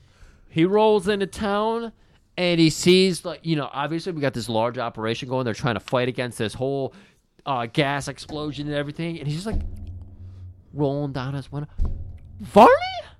What the fuck are you doing? Varney's in a full cop uniform now. Right. Jacket, hat, everything. And Varney just nonchalantly shoots him in the face. We get a nice silencer? No, To Live and Die in L.A. face shot. Oh. And he's just like, fuck it. You fucking rich fucks. I'm taking my turn at the trough this time, pal. So and I'm like, whose side am I supposed to be on? I'm kind of sympathizing with these fucking working stiffs. You know, 'cause everybody involved with this is an ex-cop. These aren't like career criminals. Right. Now, we don't know what they did. They might have been helping Epstein like we were talking about, which makes them criminals, in fact. And they were fired with Kelvin sees Varney do this. Hey, I didn't know there was going to be any killing. You said no killing. What's going on here? Calvin was supposed to be a good guy, Murray. You're telling me that he was in on it? I was as shocked as you were. Yes. But he is quasi-good because he said, I didn't know any killing. I don't want to be involved with this. So we got to think about that one while we go back over to Boom. And he's like, I thought I was getting my toes sucked tonight. Where is that hussy? Throws on a towel. Nice touching of detail. He's got bruises on his body. 'Cause remember, he was in a fucking football game. Noticed that. That was a beautiful fucking detail. So he's just got a towel wrapped around him, and because when you're wet, it's hard to put clothes on and shit. Right, and he doesn't have his fucking Columbo jacket. That's usually what he puts on. Exactly. I was just gonna say he's walking through his foyer and obviously goes, "Where's my Columbo jacket? She's supposed to wear that. I'm supposed to bend over." And I say, "Ma'am, just one more thing, my wiener." And then he penetrates. Opens the door. Hey, excuse me, officer. What's going on? Varney spots him. Kill him! And then two goons with mustaches just go, all right, where's the Uzis? So Boom goes running back to. We always say, if you're in a bind, go to the highest place. That's where you go, the highest place. So he runs back to his bathroom. I was just gonna say, if you don't have a high place. Well, it was upstairs. Oh, was it? Yeah. Because he, knocks the cop down the steps. That's a dangerous place to put a hot tub. If you're rich, it's not. I guess not, yeah. And this shows how rich he was. It's like, hot tub, second floor. Second floor hot. How much money do you have? Second floor hot tub money. So he sets up Alzado first in front of the door. I think there was a continuity error because it looked like he was setting Alzado pointing towards the door, and then later it's on the side. No, Murray, I saw that. The second time I watched this, I was like, no, that's wrong. Because she walks in, it comes from her left. We walk in, and now it's coming from the right. I was like, no, that's not right. Yeah. Well, he does set it up, but I thought he was setting it up so it would go right at the door. Because what happens is he sets it up, dives into the fucking hot tub. He's got a little straw, he's breathing through the straw. Yeah, it's a shrimp cocktail straw. Meanwhile, the cops, they're just busting in every room, just shooting them up. Yeah, literally busting down a door, kicking it open, and just open firing with Uzis, because that's what you do with Uzis. And you hope that it hits. Even if you aim, it doesn't always work. That's the thing about Uzis. You don't need to aim. Yeah. Because it doesn't matter. Right. It's just going to go wherever it wants. It oozes. You have to be right with God for an Uzi to work. So he opens the door, and then Alzado fucking hits him, knocks him out a window. He goes flying. Second goon pumps in, starts firing. Remember, he's in a bullet hits water. You're not going to get gone. hit. Yeah, no. Mythbusters did this, Murray. Yeah. The bullet dissolves. That's the cure to all the world's problems. So, but we're like, holy shit, he's going to get killed. No, because from behind, boom, boom, boom, boom, boom, Uzi goon falls down. And behind him, Kelvin. He found his conscience. He's willing to go back now. There wasn't supposed to be any blood, and now he's shedding blood himself. He comes and sits down at the foot of the hot tub, and he's just, oh my God, I thought they said there was going to be no blood. It's supposed to be 70 minutes of my life, and I was going to do the wrong thing, but I was going to be paid very handsomely. And Boomer is not listening. He just gets out. He's literally doing an exposition dump, basically confessing to all his crimes. Yes. These are ex-cops. I don't know why they're doing this. I just said no blood, no killing. Thank you. And Boomer's like, where the fuck is Laura? These toes need sucking. He gets out of the hot tub. Yeah, they're great. There was a woman here. By the way, gets out of the hot tub limping. He's still fucking keeping that. Most actors would just be like, all right, now it's time for action. Right. No. This guy, Ken Wahl, you know what? You're right. I was kind of shitting on him. Well, I understand. It was the mullet. It disturbed me. It's the mullet. It's the fact that Branscombe is the star of this movie, and he doesn't get enough in it. But Ken Wahl is doing a great job. Speaking of great jobs, Benitez, Branscombe Richmond, rolls up in a SWAT tank. Yup. Because Varney's like, where's that fucking hitman I called? And this hitman, he is no mechanic. That is for sure. No. Because he's supposed to be the best L.A. hitman, and he's just firing he's a kid in a candy store. Oh, my God. Well, I tried to describe this to Murray because he's like, he's the worst mechanic ever. And I was like, come on. How many missions do you think Bronson's mechanic went on where they're like, you get a tank, the whole city is shut down, You get any gun you want. You could fire on anybody. No, of course he's going to be fucking over the moon. Yeah, I think Jan Michael Vincent definitely would have. I think still a mechanic would have kept it under control. So Benitez has to check in with Varney because they're working together here. Right, and we see there's this movie. The theme of this movie is tension, because there's tension between every fucking character. Yeah, and there's tension between fucking Varney's like, oh, why does this guy get to get the SWAT tank? Why I could drive a SWAT tank. Right. He's like a classic little guy. It's perfect casting, by the way, that he is little, because he's that fucking little guy mentality. Right. And Varney, he's just like, what the fuck are you doing, man? Where you been? It's not about power. Do you know what the greatest defense for the human is? A human's this is Benitez saying this. A human's natural defense is his intelligence. Oh. And Varney doesn't even know what to do with that. He's like, because he doesn't have any intelligence. Exactly. He didn't even put this whole plan together, I bet. It's probably Masterson's plan. And he just, as he drops that truth bomb, he just walks off. There's no respect for Varney from Benitez. Yeah, this is great. This is my favorite, tension of the movie. Is between these two. And they're supposed to be the bad guys. Right. So Kelvin, he's explaining everything. He's like, look, it was just a bunch of ex-cops, and we just want to get a piece of the pie, Boom, by the way, he's going ahead. He's putting on some Still gear. ignoring him. He's putting on his jersey. Yeah, he's barely listening, but he's doing his 2-minute offense drill here because he's got to get downfield quick. No huddle offense. No huddle offense. He's in the shotgun. That's right. And so he's getting there. Calvin tried to explain all this. He's getting a fucking syringe out. We're like, what the fuck's going on here? But as sports balls fans, we know we inject our athletes with the best shit. So he's getting a cortisone shot. Right. Well, I like that nice touch, because most people would just forget about it. It's a beautiful touch.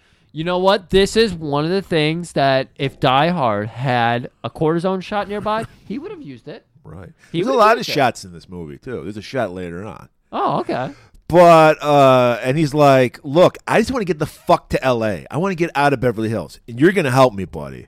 I just want you to know, if you're feeling any doubt right now, I'm a master of moving downfield, and they don't know that I'm in the game.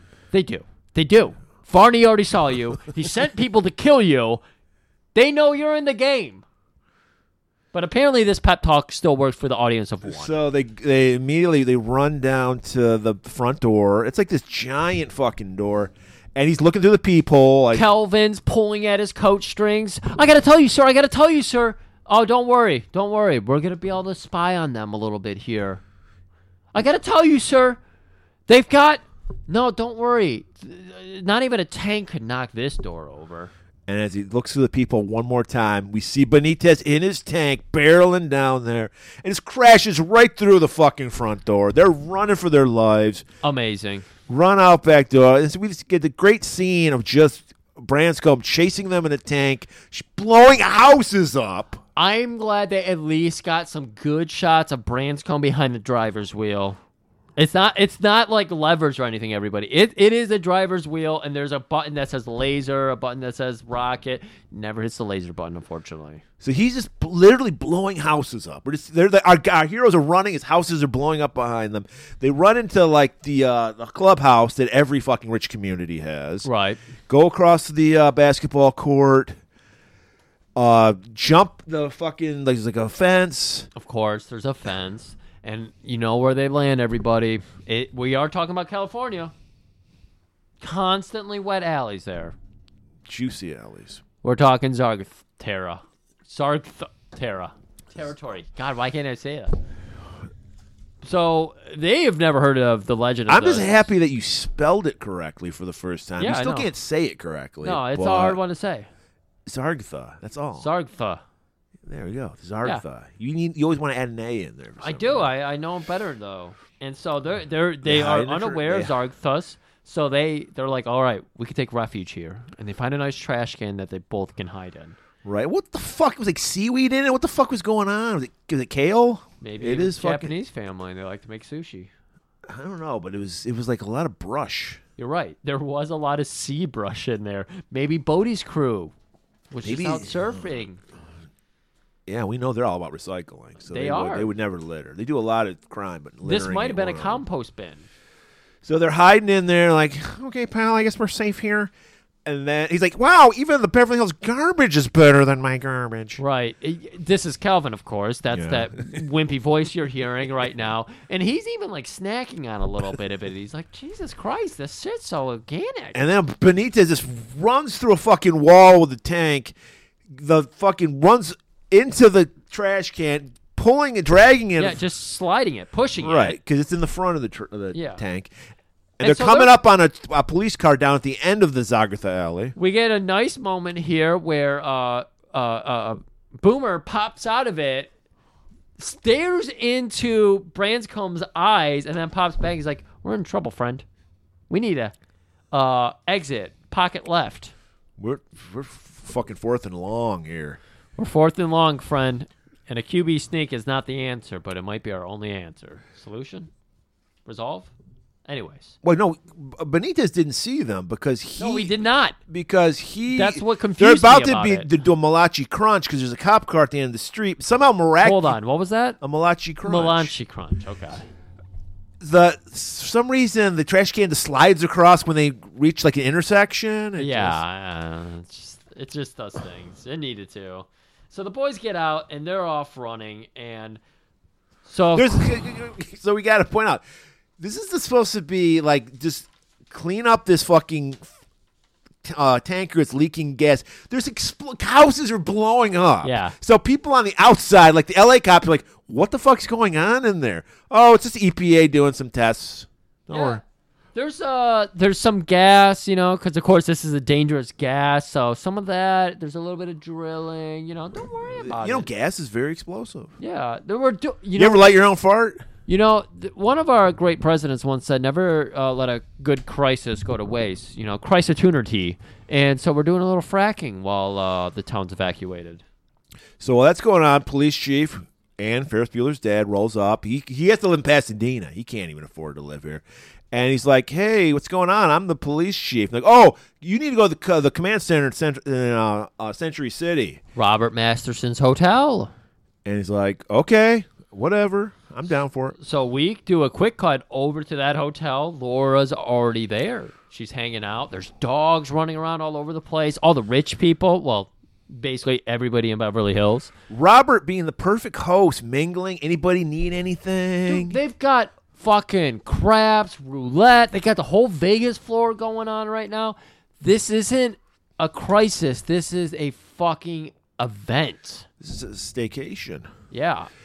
And he's like, he goes to Laura, hey, I'll have one of the stores open up. You can get some clothes. I don't want that disgusting jersey you're wearing. Yeah, those filth that we drive in to work our stores, we told them they have to come in. Don't mind the gas. Just come in. We'll worry about it later because we might need some clothes, People are evacuating. Don't you realize how serious this is? So he's like, just get wherever you want. Use my name. You can have wherever you want. Excuse me. I'll use my dad's name. I mean, my own name. I'll use my own name. Laura, blah, blah, blah, blah. So she's like, she goes up and she overhears the concierge. Because the concierge is dragging 3 dogs around. Right. And he's frantic. And he's just like, oh, my God, sir. In his Clark Kent outfit. Slicked back hair, giant glasses. There wasn't, what the fuck was that? What's the dog that has all the wrinkles? Oh, boy, I don't know. That was such a hot dog in the 80s. I know the dog you're thinking of. Yeah. I don't know my dog names at all. I'm surprised there wasn't one of those. It was just a great thing. They needed big dogs. They're standard poodles and Mastodon or something, yeah. It's not a Mastodon. I'll come to me. Mastiff. That was what I was thinking of. No, it's not the No, Mastiff. that's what I was thinking of, though. Yeah, Not Mastodon. I'm talking about the ones that have, like, literally wrinkles. No, Yeah, I know. Yeah, it'll come to me. Yeah. But I had to fix my Mastodon problem. Yeah. I meant Mastiff. So she happens to overhear as the concierge with the dogs runs up to a guy. He's like, excuse me, sir, in the Clark Kent outfit. Are you the EPA, by the way? Yeah, sure, I'm EPA. Okay, cool. The chief of police. He's got the little thing, the clip-on. He does. He forgets he has it. He has to look down. He's like, oh, yeah, okay, yeah, that's me. And he's been alerted that the chief of police wants to talk to him. Right. And Laura wants to pull a Karen, and like, I need to speak to somebody in charge. So she follows after the EPA guy. She's smelling something off, and it's not just dog piss and shit. Or fluorine. Or that. All right, Benitez is having a good old time blowing up shit, following Boomer. We're literally just running through set streets and everything. It's not bad. It's just action. It's just houses blowing off. Right. So it's not really doing a whole lot for me. I wanted more. At least it's a real explosion. If I had to see this would be CGI explosions now, and I don't want to see that. This is why I said, like, Evasion USA did this better because the explosions meant a little bit more, I think. By the way, this movie was filmed in Mexico City, so it was all fake Beverly Hills sets. I'm sorry, everybody. It was not really Beverly Hills. I killed the illusion. I'm sorry. It's okay, Murray. So Boomer's had it. That's all I can stand, and I can't stand no more. Enough of this shit. I'm not playing defense anymore. Calvin, sit up on that fence. I got a plan. Wait there. Then I'm going to give the call. Blue 22, Blue 22. And then Omaha. You jump LeBron down. LeBron James. You jump down and run left. Oh, sir, is that my left or your left? Your left. So, like I said, I like it. They're bumbling idiots. Both of them are. Yes, and it's coming together. And also, I think it was when he was getting ready, he took the cortisone shot. He's like, I'm going to need you because I don't know shit about guns. Because he did take one of the cops' belts with the little walkie-talkie. No, you're 100% right. I like that because he's like, guns scare me. I don't fucking want to deal with guns. Like, instead of like in most movies, he's an expert marksman all of a sudden. Right. You see, this is, again, where it separates itself from modern movies, where every old white guy, Bob Odenkirk, we love you, but that movie sounds stupid as shit. Yeah. Where it's like, oh, yeah, deep down in my brain, I was ex-CIA, and now I can fight you. No, I loved Boomer because of this reason. So Boomer lures Benitez into his trap. Like, hey, over here. So Benitez follows him. Right. And why is Calvin sitting on the fence? Because he serves no purpose. He's after He's Boomer. Literally and figuratively sitting on the fence. Thank you. Pick a side. Turtle sitting on a fence post. Yes. Jim and Cornette so they go. Benitez is chasing him. I don't know. What was? You're right. What was his point? No, because he's like, all right, now go over the other side. Yeah, and then Boomer jumps over the fence. Boomer fucking vaults it. Incredible. He pulled the fucking Josh Allen. Yeah. Oh my God. Good call. And then Benitez goes through the fucking fence, and there's a pool on the other side. So the SWAT tank is taken out. And of course, Calvin. Boomer is there just to gloat his victory. He's fucking thrusting his hips. He's doing the gritty and everything. He did the icky shuffle. He was doing some amazing fucking touchdown dances. That's right. And that's why he says, touchdown, asshole. And then fucking Benitez crawls out, drenched fucking mullet. It's only halftime, my friend. All right, back to the fucking hotel. Laura, I don't know why, because that fucking hotel. I just want to swear now, apparently. Because there's no swearing in this movie. We're at that point. Laura sits back down with Robert, and she's got some company, and they're just playing a little bit of, again, this is just a casino event. Rich people in They always got to be making money. That's why they're so successful. Right. There's people in like bathrobes and masks walking around with their dicks out. I was like, what the fuck? They think they're at an Eyes Wide Shut party. Exactly. Eyes are wide open, by the way. They're not wide shut. Any catastrophe is an Eyes Wide Shut opportunity. Right. So of course the rich people are just fucking. There's too much good liquor for them not to fuck each other. Well, that explains why a character that's coming up plays an important role. Okay. But we'll get to that. So she's talking with Robert, like going over it, like, well, there was a fluorine, like, Robert is just pushing. The EPA has already said it. So trust the government. That's the fact. This is where I know. This is where he does the heel turn. He says, "Trust the government, Griff." Yeah, and we don't ever trust the government. Exactly, never. And she's like, "Wait, though, dogs." They would smell the fluorine, and they were fine. Yeah, they loved it. They were smelling. I saw these dogs when I was walking up. There's a Shapoodle and a Schmoozy and a Jack Terrier and a Labrador, and they were all just playing around the truck that fell over. And then a guy goes, "Actually," and this is where we learn about Mort, the spermicide king of Beverly Hills. And this is incredible because Mort. pops in with his actually, and Robert just turns to him and goes, shut the fuck up. You work for the largest. You're working on the Braunschweig 3.9 or whatever you are doing. And he's like, actually, the dogs would be dead if they were even around. The sense of smell. How do you know anything? You think the EPA's lying to us? You sell dick objects to people. But meanwhile, also, I want to say the police chief is also in this conversation. And he's just like... Mort's like, I'm sorry. I don't think it's fluoride. He thinks it's fluoride instead of fluorine. Okay, so... I'm trying to lead you to this. He announces that before he got into the sex business, he was the greatest biochemist of all time. Right. He's like Breaking Bad. Yeah. And then he realized there's no money. Spermicide. Yeah, there's no money in being just a scientist. So he became CEO. And now he works in the spermicide business. Yeah, he's a sperm murderer. Right. So there's an enormous amount of seminal fluid, and I killed it all. So his biochemicism, he just starts fucking breaking it down by the molecules. And everybody, it's like a rapper spitting bars. He's spitting science, and everybody's just like a gasp. Even the chief of police is like, sir, I'm going to need to talk to you. Not about those sex objects, but I do need to say you saved my marriage. He's like, I don't want to talk about the sex objects, but I also want to tell you about the sex objects. Well, no, he needs to talk about serious business, but he does also have to thank him for the fact that if it weren't for his objects, he's got that vibrator thing. Because he's like, I couldn't afford another kid because of my fucking I thought it was that vibrator. My income. No, it's like he's thanking him for the spermicide because he's like, if I had one more kid, I'd be living on the street. I'm a fucking police. I live in Pasadena. Right. I could barely afford to live that close. A little old lady in Pasadena can't afford to live there. Varney, meanwhile, he's just like, hey, go fake a toxic spill over there. And according to these guys, faking a toxic spill is just lighting off a smoke bomb. Yeah. So they light off a smoke bomb. They literally ask, which color? The white one. All right, I got it. Lights it up. Perfect camouflage for our boys, though, because they need some wheels, Griff. I don't know why they just didn't. What happened to Kelvin's car, his police car? Why don't they just use that?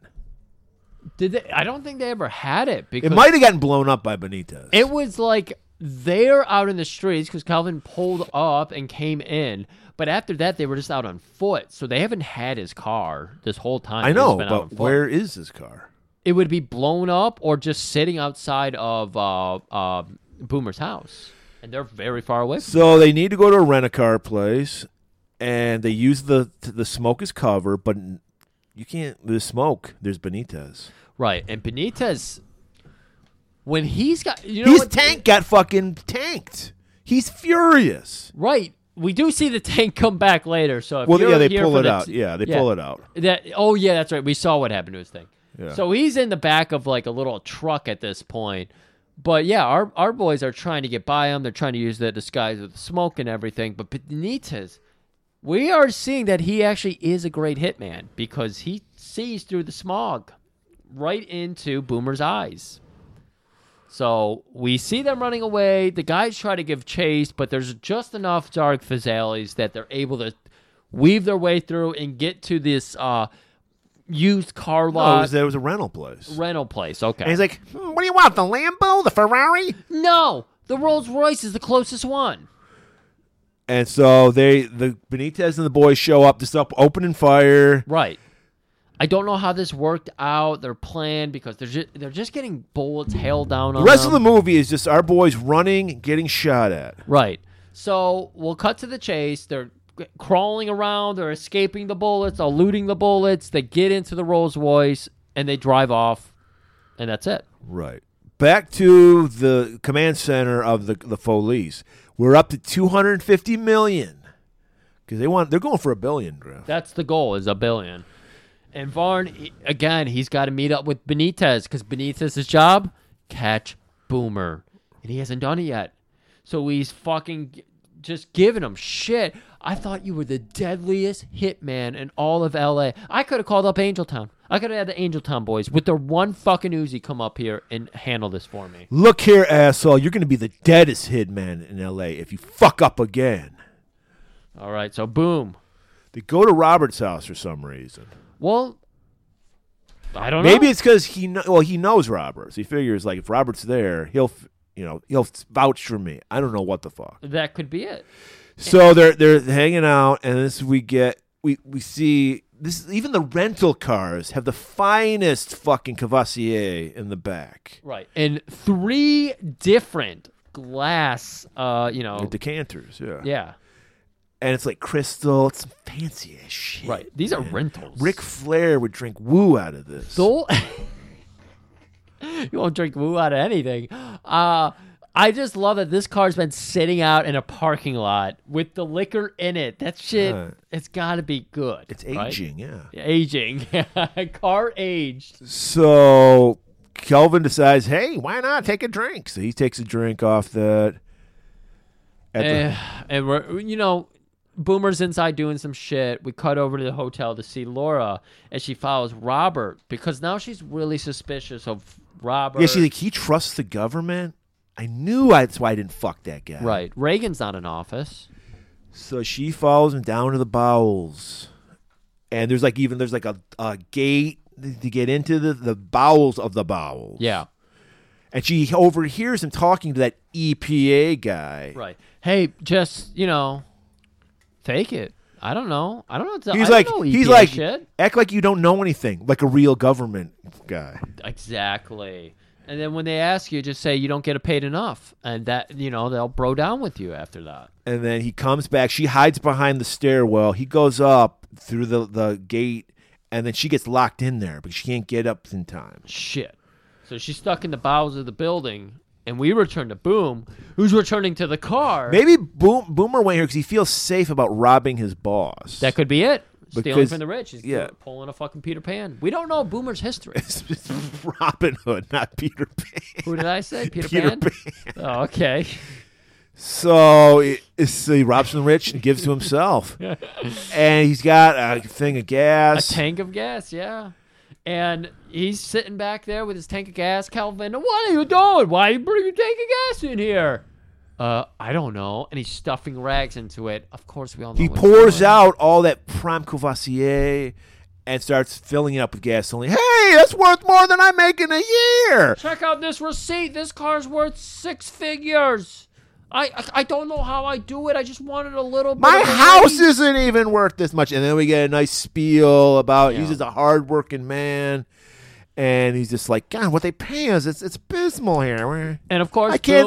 He's like the fucking police chief can't even afford to live here. Boomer will not hear this man's depression story, so he hits back. You know what? Tonight, I was with a woman. I've been with a lot of women. I've had my toes sucked dry for weeks on every end. Nationality, every single walk of the life. Sri Lankan, Asian, Japanese. Korean, Russian. Stuck in Asia for some reason. Well, this is Boomer talking here. And so finally gets to his point. Canadian, they're the best. Canadian finally gets to his point. But tonight, as an adult, as not a child. I've always been a child. Tonight, got with a real woman. Hulk Hogan. He's known this woman all of 2 hours. 2 hours. And he's like, I've never been in an adult relationship. You're not in one now, motherfucker. No. It's like you guys were going to fuck. It was like... Exactly. As far as you know, this girl was drunk. She drank so many shrimp cocktails, and you know what they put in those cocktails? Booze. And then they went to a bar, and then she went back and wanted more booze. She might have just been hungry for L.A. Cobras She quarterback. was hungry for some jockhole. Exactly. Yeah, that's right. Laura eats ass. She was going to rim jockhole him. Yeah. Kelvin goes, yeah, I was married. Not that you care. Wife left me for a dentist. Probably better than oral sex. Great joke. Rim job, anybody?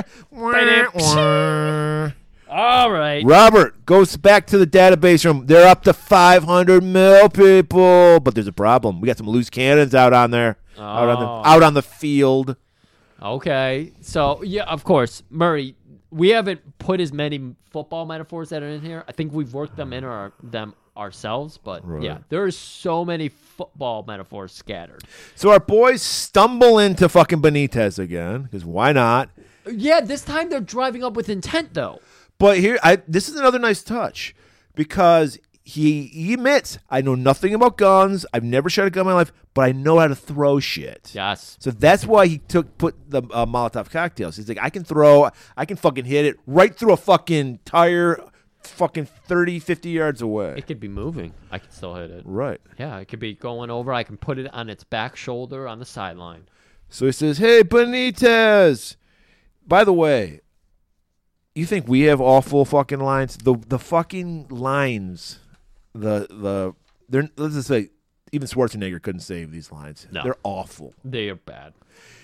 He goes, catch! Throws the Molotov cocktail right on fucking Benitez. He's ignited in flames. He jumps down, and you know what? We love our product. We love Pack Jelly, and I've never seen Robert Branscombe Richmond look so good. He looked great on fire. Well, right, yeah. I wanted to get close to that fire. But the thing about Peck Jelly, it's a flame mentally challenged. And he pats himself out.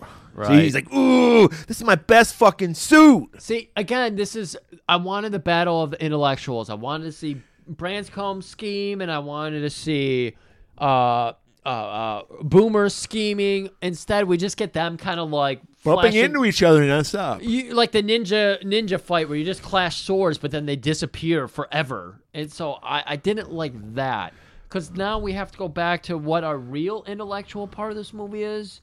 Laura snooping in. And Robert's calling into Varney. And he's like, what's going on? What's the situation? And he's like, there are these... He's like, no, there's too much shit going on. There's some variables we did not count on. Yeah. So do you think we can still get everything going on here? Because I think we might need to call it in. And Robert, he gives a thumbs up. Moving in the primary target. We're wrapping it in after that. And Varn, he's got one last warning for him. Oh, by the way, that loose cannon we're talking about, it's number 12. Boomer! And it just so happens that old diehard Boomer has a radio of his own. Right. He's got one of the cop radio he stole from the Uzi cops. So he's listening in, and he's able to talk back, so he just chimes in. Hey, jerky boys. It's me, Boomer. And I'm here. And this is personal. While that's going on, Robert glances back, and he spots... fucking Laura looking through the window in the door. She's fogging it the fuck up. Of course she's there. And he's like, give me a stun gun. Well, yeah, he says, give me a gun. And a guy offers him a handgun. And he goes, no, the stun gun. So he gives him a cattle prod. Yeah. So as she takes off, he catches up with her. Of course. And he's like, why do you want this Boomer guy? You're just giving me another notch in his jock hole. Are you a little genital obsessive? And he's like, aren't we all? And then he starts laughing at his own joke. And this is where the movie really gets high on its own hog. Because he's laughing so hard that he has to hit his inhaler. Right. I wonder if there's going to be a payoff for that. I hope so. So Laura has enough chance to run away. She runs into a door. It's a giant turbine room. I loved exploring hotels as a kid. And the giant 30-foot drop. Griff calls it exploring. We call it griffing. Okay.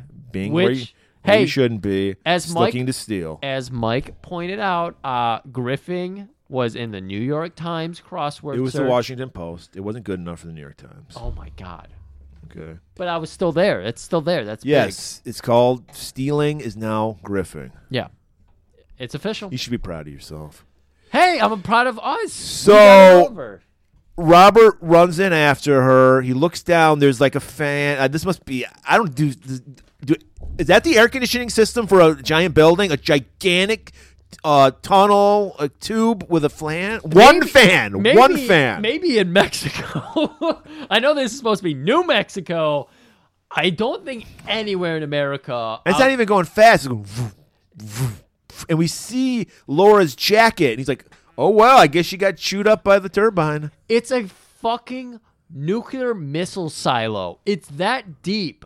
it's amazing. I love that they threw this in there. So there's like a little catwalk that goes around the edge, and he's just hanging over there. Meanwhile, she's hanging from a pipe underneath his feet. Which was like fully underneath, so her fingers weren't on the grate he was walking on. So supposedly he could not look down and see her. And he's like, I guess she's dead. Well, he assumed he saw her jacket down there, so she's got to be dead. There's no blood. It's barely going at all. It probably wouldn't even chop you. You'd fall right through the turbine. So he walks out. Laura pops back up. There's another door that's marked exit, and she just walks out it. That's like at ground level. Street level.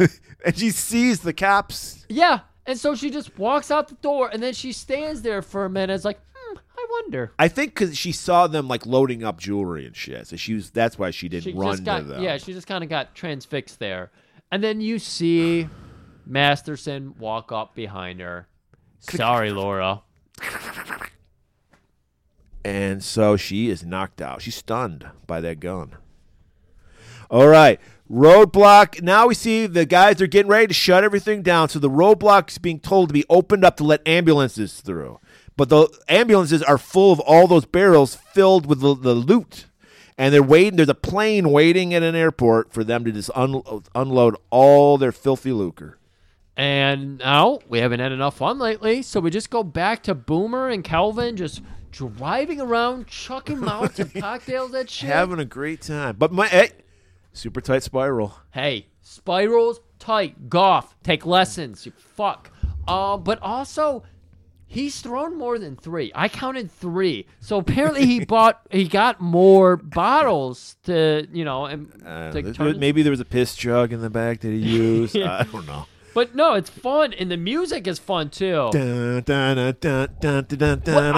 one song, dude. I can have it all, but you won't how. I don't remember the. I have no idea what you're doing. Man, I'm so sorry. Well, basically, what we're saying is you need to buy the soundtrack to Taking a Beverly Every Hills. 90s jam I've ever heard is on this album. So we're back in the command base, the criminal command base. Robert wakes Laura up. Hey, he's like nothing happened. He's like, I got you some coffee. Black with sweet and low. How you like it? I always thought there was a little electricity between us. You see, they're playing. It's fun. And So the chief is like, I have to take control. We're back at the hotel now. Okay, yeah, we cut away. Chief is like, I need to speak to somebody in charge. The EPA guy's got his whole command center set up, all these laptops and everything. The chief had been wanting to talk to the EPA man. So he finally gets his opportunity. And he goes up there and he starts just... He does the classic thing. No, he hits them with nothing because the police chief does the classic thing, asks questions and answers his own questions. So the guy's just like... He's like, oh yeah, we should probably do that. And he's like, hey, I wanted to get a chopper in here. Is that a good idea? No. Oh, you know what? You're right. It's because if I bring the chopper in, the blades will be spinning around and that'll spread the fluoride a little bit further. Right. Yes. Correct. Yeah, so how many cubic meters has this fucking gas traveled at this point? He does say this fucking gas. Yeah. And the EPA guy's like, this gas fuck has been fucking all over the gas. They're not. And he's like, yeah, okay, I get. Hey, thanks for this great talk. You've really illuminated the situation for me. And then he just walks off. And now we're going back down to the police. They've been working on this bank for like whole movie. All 70 minutes. Right. And they're just trying to carve out the outer wall. Yeah, so we're thinking they're trying to cut out the back of the vault or something. You think that they're trying to get in the back of, a big Scrooge McDuck, gold coin, doubloons, bullions, and cash. But wait till you see what we have here, everybody. Wait till you see it. But instead, we're going to go back to Boomer. Now we're rocking out some Janet Jackson, Black Cat. Down, down, down, down, down, down, down. We're getting fucking cars just flying everywhere. Now our boy Benitez is in on the fire game. He's got a flamethrower on the back of a truck. And so our guys just drive by him into a underground parking lot. Like you said, Benitez is like a kid in a candy store. He's like, I got to try that flamethrower out. He's having so much fun, and I want him. I love watching Branscombe, but that's us. That's us. We're too into Bransco. And so, what do we know that our boys have in our car? Boomer. Can of gas. So he's just dripping gas everywhere. That'll stop. And fucking Benitez is just lighting it up. So we just got fire all over the place. Yeah, because they go in, because like we said, if you're in danger, find the highest place. So they go in a parking garage. And Benitez is just shooting flames at him. He sets their car on fire at one time. But it's fun. It's nonstop fun. Right. Just everything in sight. And both sides finally reach the top floor. Calvin can't see because their whole fucking window is just like blown out and everything. The car's on fire. He right. Can't see. And he just crashes over the ledge, which drops onto the next lower level, which buckles underneath them, and they end up in a Chinese sushi restaurant or something. So Benitez, like, there's no way they could survive that. Yeah. I think I'm kind of agreeing with Varney. He's not the best fucking. Yeah, this was the moment where I said, "Oh man, Benitez isn't very good." Yeah, you gotta like check the box. Yeah, especially now. This is like the second or third time you thought you had him killed. Right. So he reports it in. He tells him, "Yep, he's dead." So Robert's like, "Hey, what's going on with that Wahl? You gonna send it to the burial plot?" And we're like, "What the fuck are they talking about?" That's some language there. Boom's listening in on it. He's like, obviously doesn't know what it means. And he's like, this has to be that primary target, and I got to get that primary target because that's what I need, my edge. Right. We're in the final moments here, everybody. So don't worry, we're closing this thing out. So Robert's like, all right, buddy, he's in the command center. Pack it in. We're shutting down. We tried to reach $1 billion. Maybe next time. Yeah, don't worry. We're still getting away with a lot of fucking loot. You know how much? The final haul, Griff, $720 million. 253,500. If you're smart, you'll invest that. Next thing you know, 5 years down the line, it's worth 8 times that. So Robert grabs Laura, and they get in the back of an ambulance. So we're believing they're going to just go to that plane that's waiting for has all the loot being collected. Right, and then we go over that giant heist at the first bank. I'm again expecting the Scrooge McDuck lot. Right. So the wall falls down. Well, it's put on a forklift. Yeah. And Benitez is the one pulling. His tank is back. He loves it. He wants to do everything he can with it. He's like, wow, this has like a fucking thing, a crane. Yeah. It does it. It does it all. And I love this too because they literally use steel cable to pull the wall down. All they do is put a fucking shoelace knot on the car and on the wall. We see that they're not going into the vault. They want the wall because there's a mural on it. Oh, I did not gather that. Yes. I thought they went in and pulled something out. But no, it was the wall itself. Yeah. Interesting. And the one of the cops goes, I've never been so close to $1 billion. So this fucking... Why? It makes no sense. There'd be $1 billion painting in a bank. Right. So again, we're spreading the word. Guys, this is it. We're pack it all in. We're getting out of here. We're letting everybody back in. Everybody's getting a little too close. Our EPA guy is giving too much of the game away. So Boomer and Kelvin, they're in another building hiding out. We saw Boomer had brought a display case from the Japanese restaurant. It's full of fucking ninja throwing stars. That's right. And he's like, I got to find something to put these into. Right. Look around. Yeah, they're like in a jewelry store, and all the jewelry's been taken, but there's still some designer bags. Yeah, some gooch. So he has this was a good thing, too, because he's got a woman's handbag, and he's putting his ninja stars in. It was good. I liked it. Yeah. This was good. Because this goes against it, because no badass would have, a woman's handbag. But he's like, I need something to hold my ninja stars. Right, and I loved it, because even Calvin goes, what are you doing? You look like an idiot. I need something to hold these. These are our only weapons, these international objects.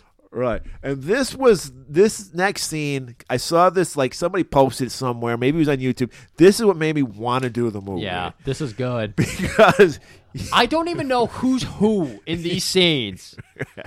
They go outside. Once again, they just bumble into fucking Benitez again. Yeah, Benitez is somewhere lurking, running around always. And there's a bunch of cop cars. And then Boomer starts... And this is brilliant. It looks stupid, but when you think about it, it's like, if the director didn't tell him to do this was a brilliant move by Ken Wahl, because he's a quarterback. Yeah. He fucking starts chucking throwing stars like a football. He's like throwing. It's like full overhand. We're used to seeing so much more elegance behind our shokazugi. You're holding it between your like thumb and forefinger and throwing and the flow doesn't always come from over your shoulder. It's from the hip. It's from your across shoulder. Anything to make it more unique. But no, he's a football. He's a jockhole. So he's going full-on football mode, and he's got to calibrate, too. So his first throw goes into the car door, and he's like, fuck. But he knows he's a master of mechanics, so he knows where to step, where to rotate his shoulder. Right. And his second throw, right into a fucking 60-mile-an-hour driving-by car, shooting bullets at him, hits the guy right in the forking head. While we're on this topic, I also want to point out we skipped over it when they were in the parking garage. So Boomer's in the back seat with the gun, and he's like, "Oh, I'm gonna try to shoot him," and he starts shooting like everywhere. I like that they're keeping that. Like he still sucks at like. He's like, "I told you I don't fucking know anything about guns." Right. It's so good. It's so good. So he's taking out dudes. Now he's finally got his rhythm. He's like taking them out with the fucking throwing stars. Meanwhile, as we're watching him take out people, Benitez is walking around, beautiful suit. I don't know if he has the sleeveless gloves anymore, but he's just shooting people with this giant rifle, just shooting them. It's like, I don't know if these are real cops or the Foleys. He doesn't care anymore. Exactly. He's just shooting anybody. And so finally we're building up to the moment where he finds... He's got like a fucking Terminator plasma rifle. Yes. And he finally sees Boomer, and he just fucking shoots at him, hits Kelvin, and like Boomer was like behind Kelvin or something because they both get knocked through a glass door. And once again... You think this is the fifth time he's thought he's killed Boomer. He's like, he's dead. There's no way they could survive that. So he shot him from pretty far away. He's walking in that direction. Varney rolls up in his own truck, and he's just like, hey, what's going on with the Boomer situation? He's dead right over there, sir. Look at him, face down, in the mud. Okay, cool. Take off. I got this one. While they're saying that, we see Boomer open his eye. He's playing dead. That's and they also mention, he's like, Robert's like, all right, well, Laura's over at my place. Okay. So Varney has to get his last little, spit in here. He's got to piss on the grave of his enemy. Yeah, and he's also got to show up Benitez because he pulls out a little bomb. And he's just syncs it up with his Excalibrate. 30 seconds. With his perfect Excalibrate, time. And he's just like, looks like you're finally going to earn that nickname, asshole. Boom. Your nickname. And then got to spell it out. Throws it down, gets in his car, laughs as he drives off. Won't even stick around to see. No, 30 seconds? That's a lot of time. That's too much time to leave on the clock for a quarterback with timeouts. Boomer grabs it, holds it like a football. That's all he knows. That's all he knows. Throws a Hail Mary pass. You see it through his eyes. He sees the cheering crowd all around him. He looks ahead. The truck has the number 88. Cobras. Throws the pass, and while it's flying there, he looks up and sees Lieutenant Crow just giving him a fist pump, and he's like, that's going to land right in the eagle's nest. Right into the back of fucking Varney's truck, and we get one last, okay, Boomer! Boom, blows up. Varney's dead. All right, so Robert, with his ambulance, has showed up to that burial remember, site. we mentioned the wall. That's the painting, obviously. Not the album. The burial plot is the front lawn of Robert's place. He's got a little hidey hole with sod over it. They're taking out. They're going to hide the painting inside this burial plot. Well, you're an idiot. You can't, just unbury this later and sell it. Yeah, how are you going to move this? You're not fucking Eric Quaylen. Only he can move. Only he could. I thought you wanted to do his voice. He's like, dumb bitch. I figured you would figure it out.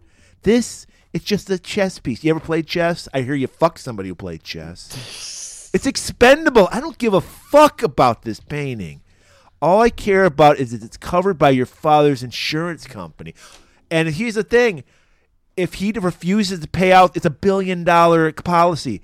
He's going to go bankrupt. Well, no. The whole plan is your father can't Exactly. Can't. It's blackmail. Well, that's he's like I don't know. He's not. Basically, what he's saying is he's not interested even in the money. Yeah. He's like, but he's gonna have no choice but to make me be chairman of the board of his. Sorry, guys, we're at the 2-hour mark, so we're doing a good job of explaining this. But he's leading her along for her to go, no, it won't work that way. What is it? He's not going to be able to afford to pay that out. Oh, he isn't going to be able to afford to pay that out? I guess I'll just have to make me chairman. Oh, wow, weird situation. So that was this whole plan along. It had nothing to do with money. It was like, I want to look down on him. I want to be climbing up that Beverly Hills ladder. I want to be at the top rung. So, meanwhile, we're thinking Kelvin's dead. So Boomer just throws him over his shoulder, he's carrying him out, and then Benitez rolls up, and he whips out his little collapsible batons. I hated this fucking scene. He's like, "You lame son of a bitch!" And doesn't he hit him down with it or something? No, he just flicks it out. He's threatening him with it. This is the thing. They never even get any punches thrown. This is me. They're literally like 20 feet away from each other. Right. So and he's like, and Boomer's like, you see that last play I made? I hate football. And then Boomer just nonchalantly, he puts fucking Kelvin down, picks up a rock, and just chucks it at Benitez's head. I hate people who hate football. That's it, people. That was Brands comes in. And then they tease us because we see Benitez come to, and then he collapses again and dies. Awful. Horrible. All right, we'll round this thing out. Kelvin, he's waking up now. Of course, he reveals he had a bulletproof vest on. Of course he did. Robert, he's taken Laura inside to his place because we know they were just on their front lawn. Right. And he's like, you know what? I'm going to sweeten this deal. He's like, you know too much. I'm going to have to kill you. Unless you marry me, because spouses can't be forced to testify against each other. That's right. And she's like, why the fuck would I want to do that? He's like, well, there's the other option. Is to kill you. Goes over to his crossbow that he has. Well, she dares to ask him, yeah, you kill me. How exactly would you do that? There's my old crossbow I got from medieval times. Because he had a whole... He's a big-time, pop culture guy, so he's got, the fucking attaché case from Kinjite. He's got it all. He's got the dildo, and he's got a crossbow from a movie that has a crossbow. I can't think of one right now. I don't know one either. Busts it out. You're going to take an arrow to the heart like you've done to me. And at this point, I'm like, oh, Masterson, I got to sympathize with you. These people have been looking down on you.